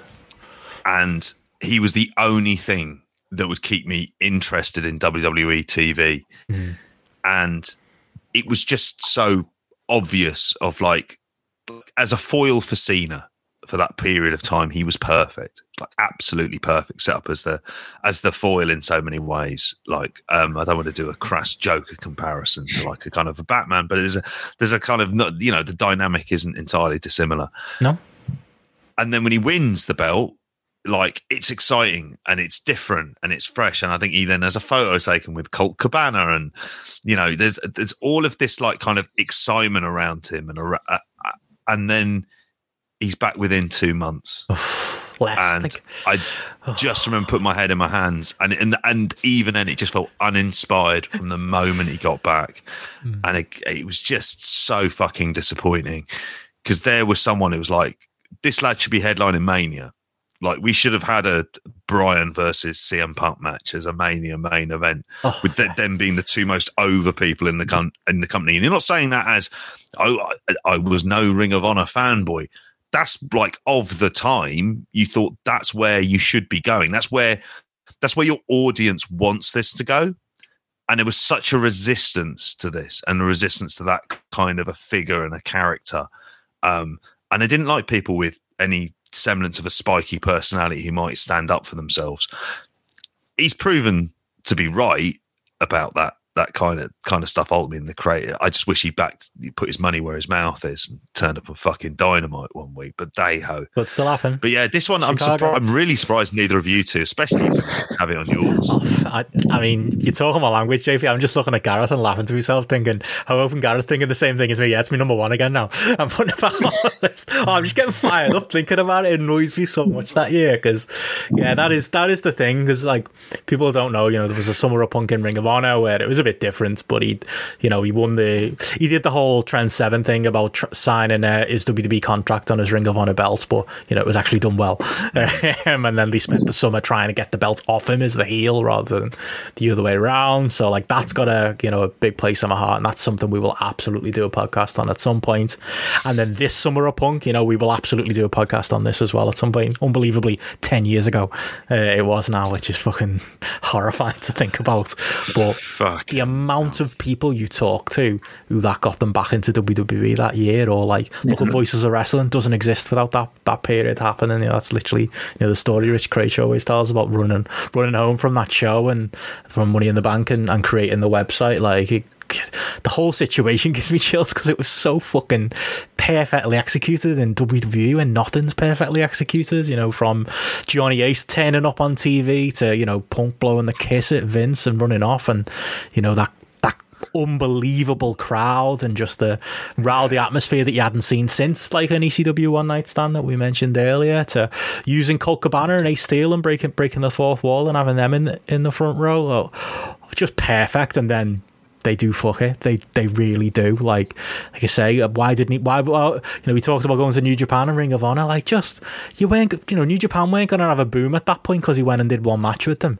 Ring of Honor were. Their fortunes weren't going to turn in 2011 to have one of their shows. And even if you think they were, let them go do some fucking indies, do PWG or something. That was around then. Go do something. And instead, we got a nice photo of the belt in his fridge, and he turned up at one indie show and did the promo putting over Gregory Iron. And then he was just back on TV with new music, and he was a WWE contracted wrestler again, and it was just so disappointing. Never mind, the payoffs after that with the Triple H nonsense and putting over him and all of the Kevin Nash stuff. His feud with Triple H was there, and we love Kevin Nash on this podcast, but his feud with Triple H was basically he was in the way of a Triple H and Kevin Nash feud because that's still where they thought the money was in 2011. And before he was over, but never over to I say over is probably the wrong word. His position was almost main eventer, or a 1B type main eventer. He was never in danger of crashing that Rock and Cena WrestleMania main event when I think he was pushing for that to be a 3-way, which I would have done personally. I know Meltzer felt strongly they shouldn't, and maybe you can look at the business they did that year and say they shouldn't, but I don't know. I think it would have been worth it to have a new face in there. And 3 years later he's gone from the company, and fuck it, it's my number one. I've changed my mind. I feel too strongly about it. What was I thinking leaving this off? Gareth, help. I think, like I was going to say, God, I mean, you've covered so much of it there. Obviously, Benno. I think the thing for me is when you go back and watch it again, and it is one of those matches that it's probably one of my most rewatched matches as you go back and again, and it is just that crowd environment and things like that. It's the whole, absolutely. It's the everything after the bell as well, like you say, the blow, going to the crowd, the blow and the kiss, all of that. The crowd just been absolutely wild. It felt like a landscape changing moment. It really, really did. And it was one of those things where, again, at that time, what would I be, like a 32-year-old bloke or something like that, who's, just, I've had my first kid, and you just sort of, time poor, and you're thinking, am I still watching wrestling and things like, it's one of those things that's like, yes, I am fucking still watching wrestling. It's one of these things that like proper like pull you right back in. And like you say there, like I always think it feels a bit like lame on the whole, like, getting people back into wrestling or people talking about it. But the amount of people that I had at that time who didn't even know anything about wrestling saying to me, who's this CM Punk guy? Like, who's this? Like, I've seen, like, it's popping up like on the internet and things like, what's this story here? People who just seeing it cracking into the mainstream has been this big thing that was, you know, in and around that time that you know, people seemed interested in, and he was clearly like an interesting, different guy to what they perceived wrestling to be and things. And yeah, it just really felt like they had something where it was like fucking lightning in a bottle. Absolutely, there, you know, you go with it, you run with it, and then, you know, the way that they fucked it completely by just, you know, ultimately weaving that Triple H Kevin Nash stuff in there. But like you say, a big part of the missed opportunity as well is that he didn't even need to work them places, did he? He just needed to show up. He just needed to be at an ROH show, just be, you know, just there with the belt in the crowd, or just doing a signing or what, anything kind of thing. They'd have done it. They just everyone would have gone because there'd have been fools not to. You know, it would have been amazing. But obviously, clearly, it would have been something that's raising profile of wrestling outside of the WWE. So, you know, there's no way Vince was going to go for that. But there's no competition in 2011, is there? No, there really isn't. I mean, the only one is like whether or not TNA is on Monday nights, but that was always going to fucking kill itself anyway. So, like, you'd have one place we wouldn't be able to go to. But the New Japan 2011 is not the New Japan of fucking today, is it? No. I mean, it's all like or 2016 or whatever. They fucking let Matt Hardy go into Ring of Honor like 4 years earlier to sell his story with Edge, you know? Like, and that was fucking, you know, that was nowhere near on this level. You would have thought he'd have the power to do it as well. Like, but it was just so lame, wasn't it, when he came back to TV? And it was like, oh, don't get me, came out with the music and stuff, and, you know, could live in colour and all of that. And it was, you know, cool, but it was still like, oh, he's part of the system again. Okay. It was that weird Raw, wasn't it, where they did Rey Mysterio Cena earlier in the night for like the vacant belt or something like that, and then Rey Mysterio kind of got fucked over in the whole thing as well. It was just, it's one of them, isn't it, where your mind runs a million miles an hour of all the different things they could do to make this different and make this the real, like, the anti-Cena, make him like, okay, yes, they give the kids Cena, but we, as, you know, probably the adult males, really get our guy, you know, in CM Punk, and, you know, the other hardcore fans who were big CM Punk fans as well. They had their other fan bases too, but you know what I mean. But it was, I think the thing about it is the reaction. Is this episode now, by the way? We're just doing something. It feels like it should be. The deep cut. Garrett, take over. Yeah. Sorry, I feel strongly about it.